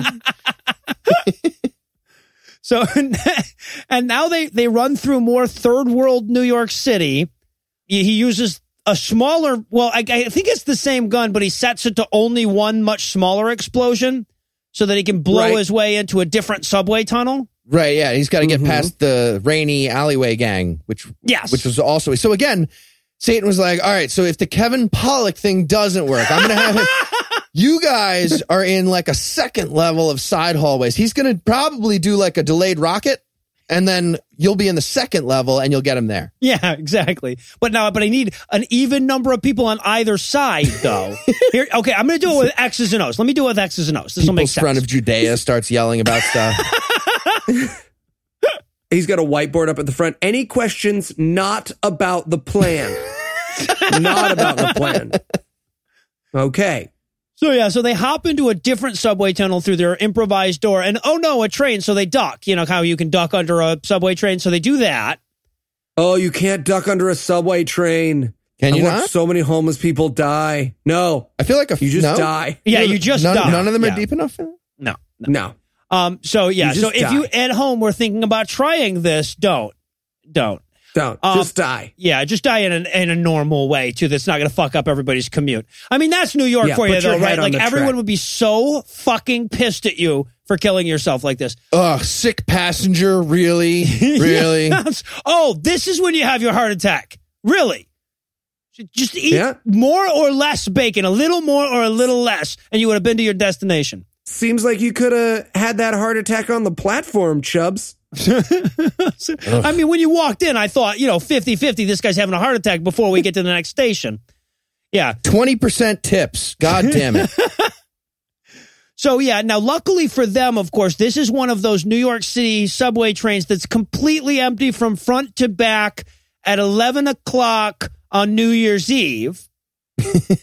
What? So the conductor stops the train, and of course, he's the only conductor on this train, because just the one guy that runs the train, and he picks her up. So they jump in the back of the train. The guy's like, are you okay? Yeah, we're okay, because you can lay under trains in this universe. He's like, oh, I had no idea. And then Arnold pulls out his shotgun, or his machine gun, mows down the three people chasing him, and he's like, let's move. And the guy's like, yeah, I'm on your side now. You seem like a good guy. Sure, man. You're the one with the gun and the demonstrated intent to kill people you don't like. Yeah, let's go to Rockefeller Center. Yeah, exactly. And then Arnie and the girl are like, he's gone. What possibly at this juncture would make you think he's gone? Right? Yes, but instead he punches through the floor of the train to grab at them. Right, and then through the ceiling. So Satan very clearly, he doesn't just transport onto the train, something we know he can do. He's just like, all right, rah. Damn it, I'm trying everything today. Yeah, but they run. Satan punches his way through the conductor's heart because, fuck that guy. And Arnold decides to, you know how they have that lever on the trains that allows you to decouple them as they're in motion? Yeah, such a movie trope, man. They don't even allow cloth seats on the New York subway. So Right. you think they're going to have a lever that separates the cars? You're not allowed to open the doors anymore. They were like, right. oh yeah, no, too many people tried to do a split in between cars and their dicks got ripped off by a passing rat. So no more door permission for you. Also, okay, this is so fucking stupid. Even if that was a real thing, wouldn't you think you would leave yourself in the part of the car or in the part of the train that has like the engine? Right? Because they leave him in the front end of the train and they get in the back of the train, which is kind of dumb. And then the devil tries to jump out. Again, I love this movie. The devil tries to jump out of the train there that's still going at them, but he shoots him with a grenade and it explodes him. Yeah. Right. And the train in front of them explodes and destroys the tracks. Like, oh, really didn't think this one through at all, did you guys? But they run to the back of the train and they hold on, like, because they're like, oh, this was cool when Keanu did it in Speed with Sandra Bullock. And the train, like, accordion smashes into the other train, but like all the way to them. It stops before it gets to them. 6 inches short of them. Yeah. Well, that's why they install the poles so you can hold on to something when this happens, so you're fine. I guess, no, it makes perfect sense now. Yeah, so there's a big explosion, whatever. They run off. Satan wakes up, and now, like, he's just basically a head and rib bones. Yeah. And he's like, oh, man. But he escapes from Gabriel Byrne's body, right? Like, this is beyond his healing capacity, apparently. Right. So, yeah, and of course, the flashlight Satanists are still chasing him. So they run into a church because we saw how effective that was at holding the devil off before. Also, and this is going to come back a little later, there is a statue in this church that is holding a sword. Now, if you want to be specific, it is the royal broadsword from Breath of the Wild. And it is apparently a sharp enough to impale a human being through the damn chest cavity sword. But they just keep it there hanging off of a fucking statue pointed down at like children's eye level. That seems like a good idea. That church lock-in went badly. Oh, don't pull him back. Just leave him there.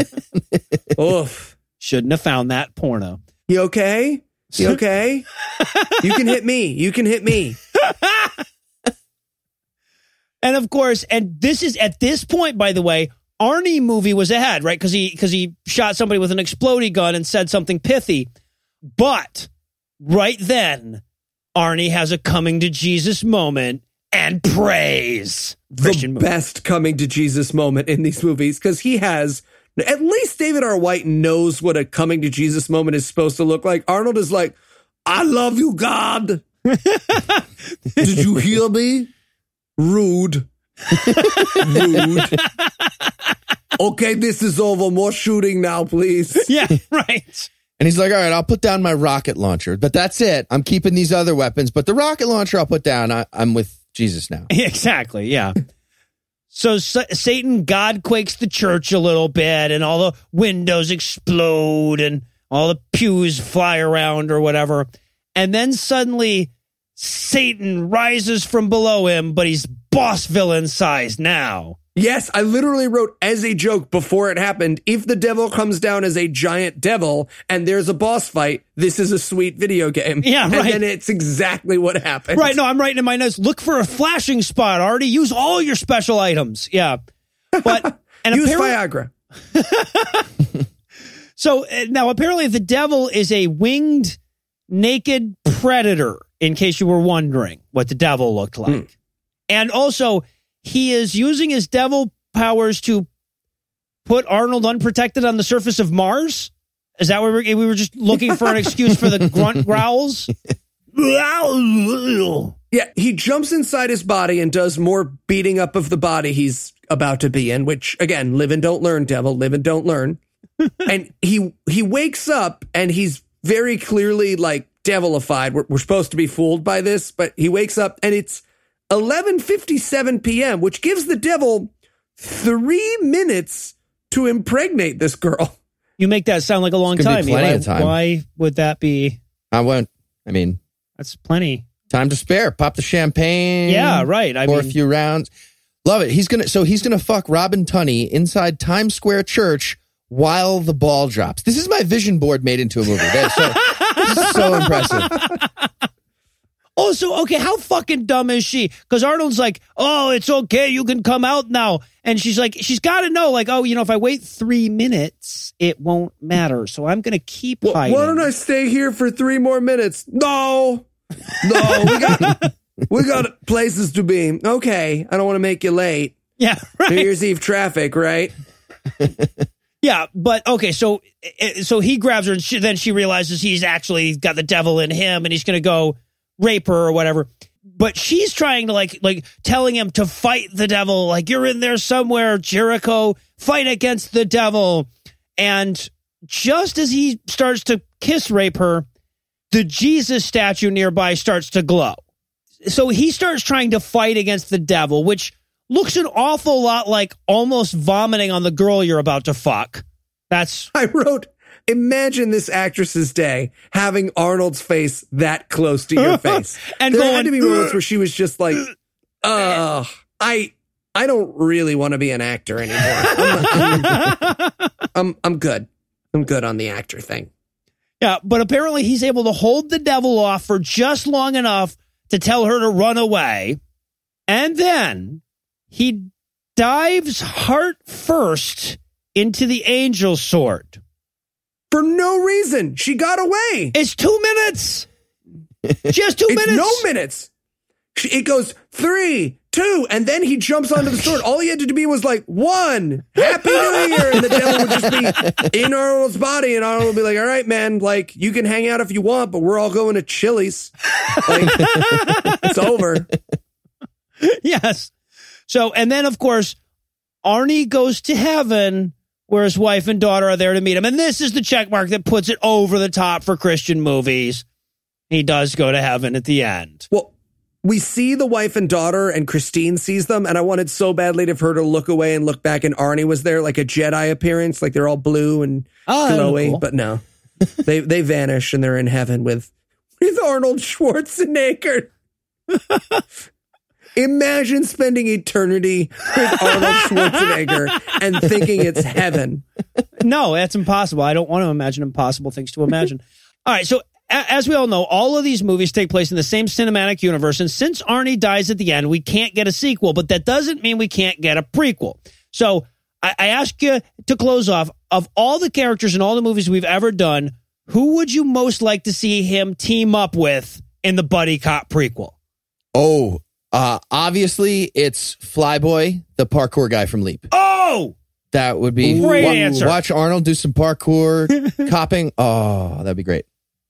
Oh, I'm actually going to keep the universe consistent, and I'm going to say he teams up with Eyes Sewn Shut guy. Oh. Huh? No, there's a lot of like see no evil, hear no evil comedy that could be going on there. I get it. Yeah, there's a lot, yeah. Yeah, all right. And well, that's going to do it for our review of End of Days. That's not going to do it for the episode just yet, because we still need to rope you back in for next week. So Eli, tell us, what's on deck? Heaven Bound. Now that's more like it, dude. That's more like it. Holy shit. We get the fucking DJ from Resurrection of Gavin Stone for a whole movie. I'm so in. Yeah, I am not. I may or may not have IMDb'd this gentleman and been like, oh, he's in another Christian movie. Yes, please. All right. So yeah, that's pretty much, God, Jesus, we're not going to have, I wouldn't even have to watch the movie, right? I could just probably write 2 hours of material on this guy's physical appearance and show up and let you guys tell me what happened. I think I'm going to do that. Maybe Arnold could throw him through a table. I'm just throwing out ideas here. Just throwing out ideas. So with all that to look forward to, we're going to bring episode 90 to a merciful close. Once again, a huge thanks to all the Patreon donors that help make the show go. If you'd like to count yourself among their ranks, you can make a per episode donation at patreon.com/godawful and thereby earn early access to an ad-free version of every episode. You can also help us a ton by leaving us a 5-star review on iTunes and by sharing the show on all your various social media platforms. And if you enjoyed this show, be sure to check out our sibling shows, The Scathing Atheist and The Skeptocrat, available on iTunes, Stitcher, Google Play, and wherever else podcasts live. If you have questions, comments, or cinematic suggestions, you can email godawfulmovies@gmail.com. Legal services for this podcast are provided by the law offices of P. Andrew Torres. Our theme song was written and performed by Ryan Slotnick of Evil Giraffes on Mars. All of the music was written and performed by our audio engineer, Morgan Clark, and was used with permission. Thanks again for giving us a chunk of your life this week. For Heath Enright and Eli Bosnick, I'm Noah Illusions, promising to work hard to earn another chunk next week. Until then, we'll leave you with a Breakfast Club close. Christine tried to get health insurance, but demonic snake blood is now a pre-existing condition. Fucking GOP. Hockney burned in hell for one with 300 zeros years and then some. In the year 2999, Satan just matched with Christine on Tinder. It was like way easier.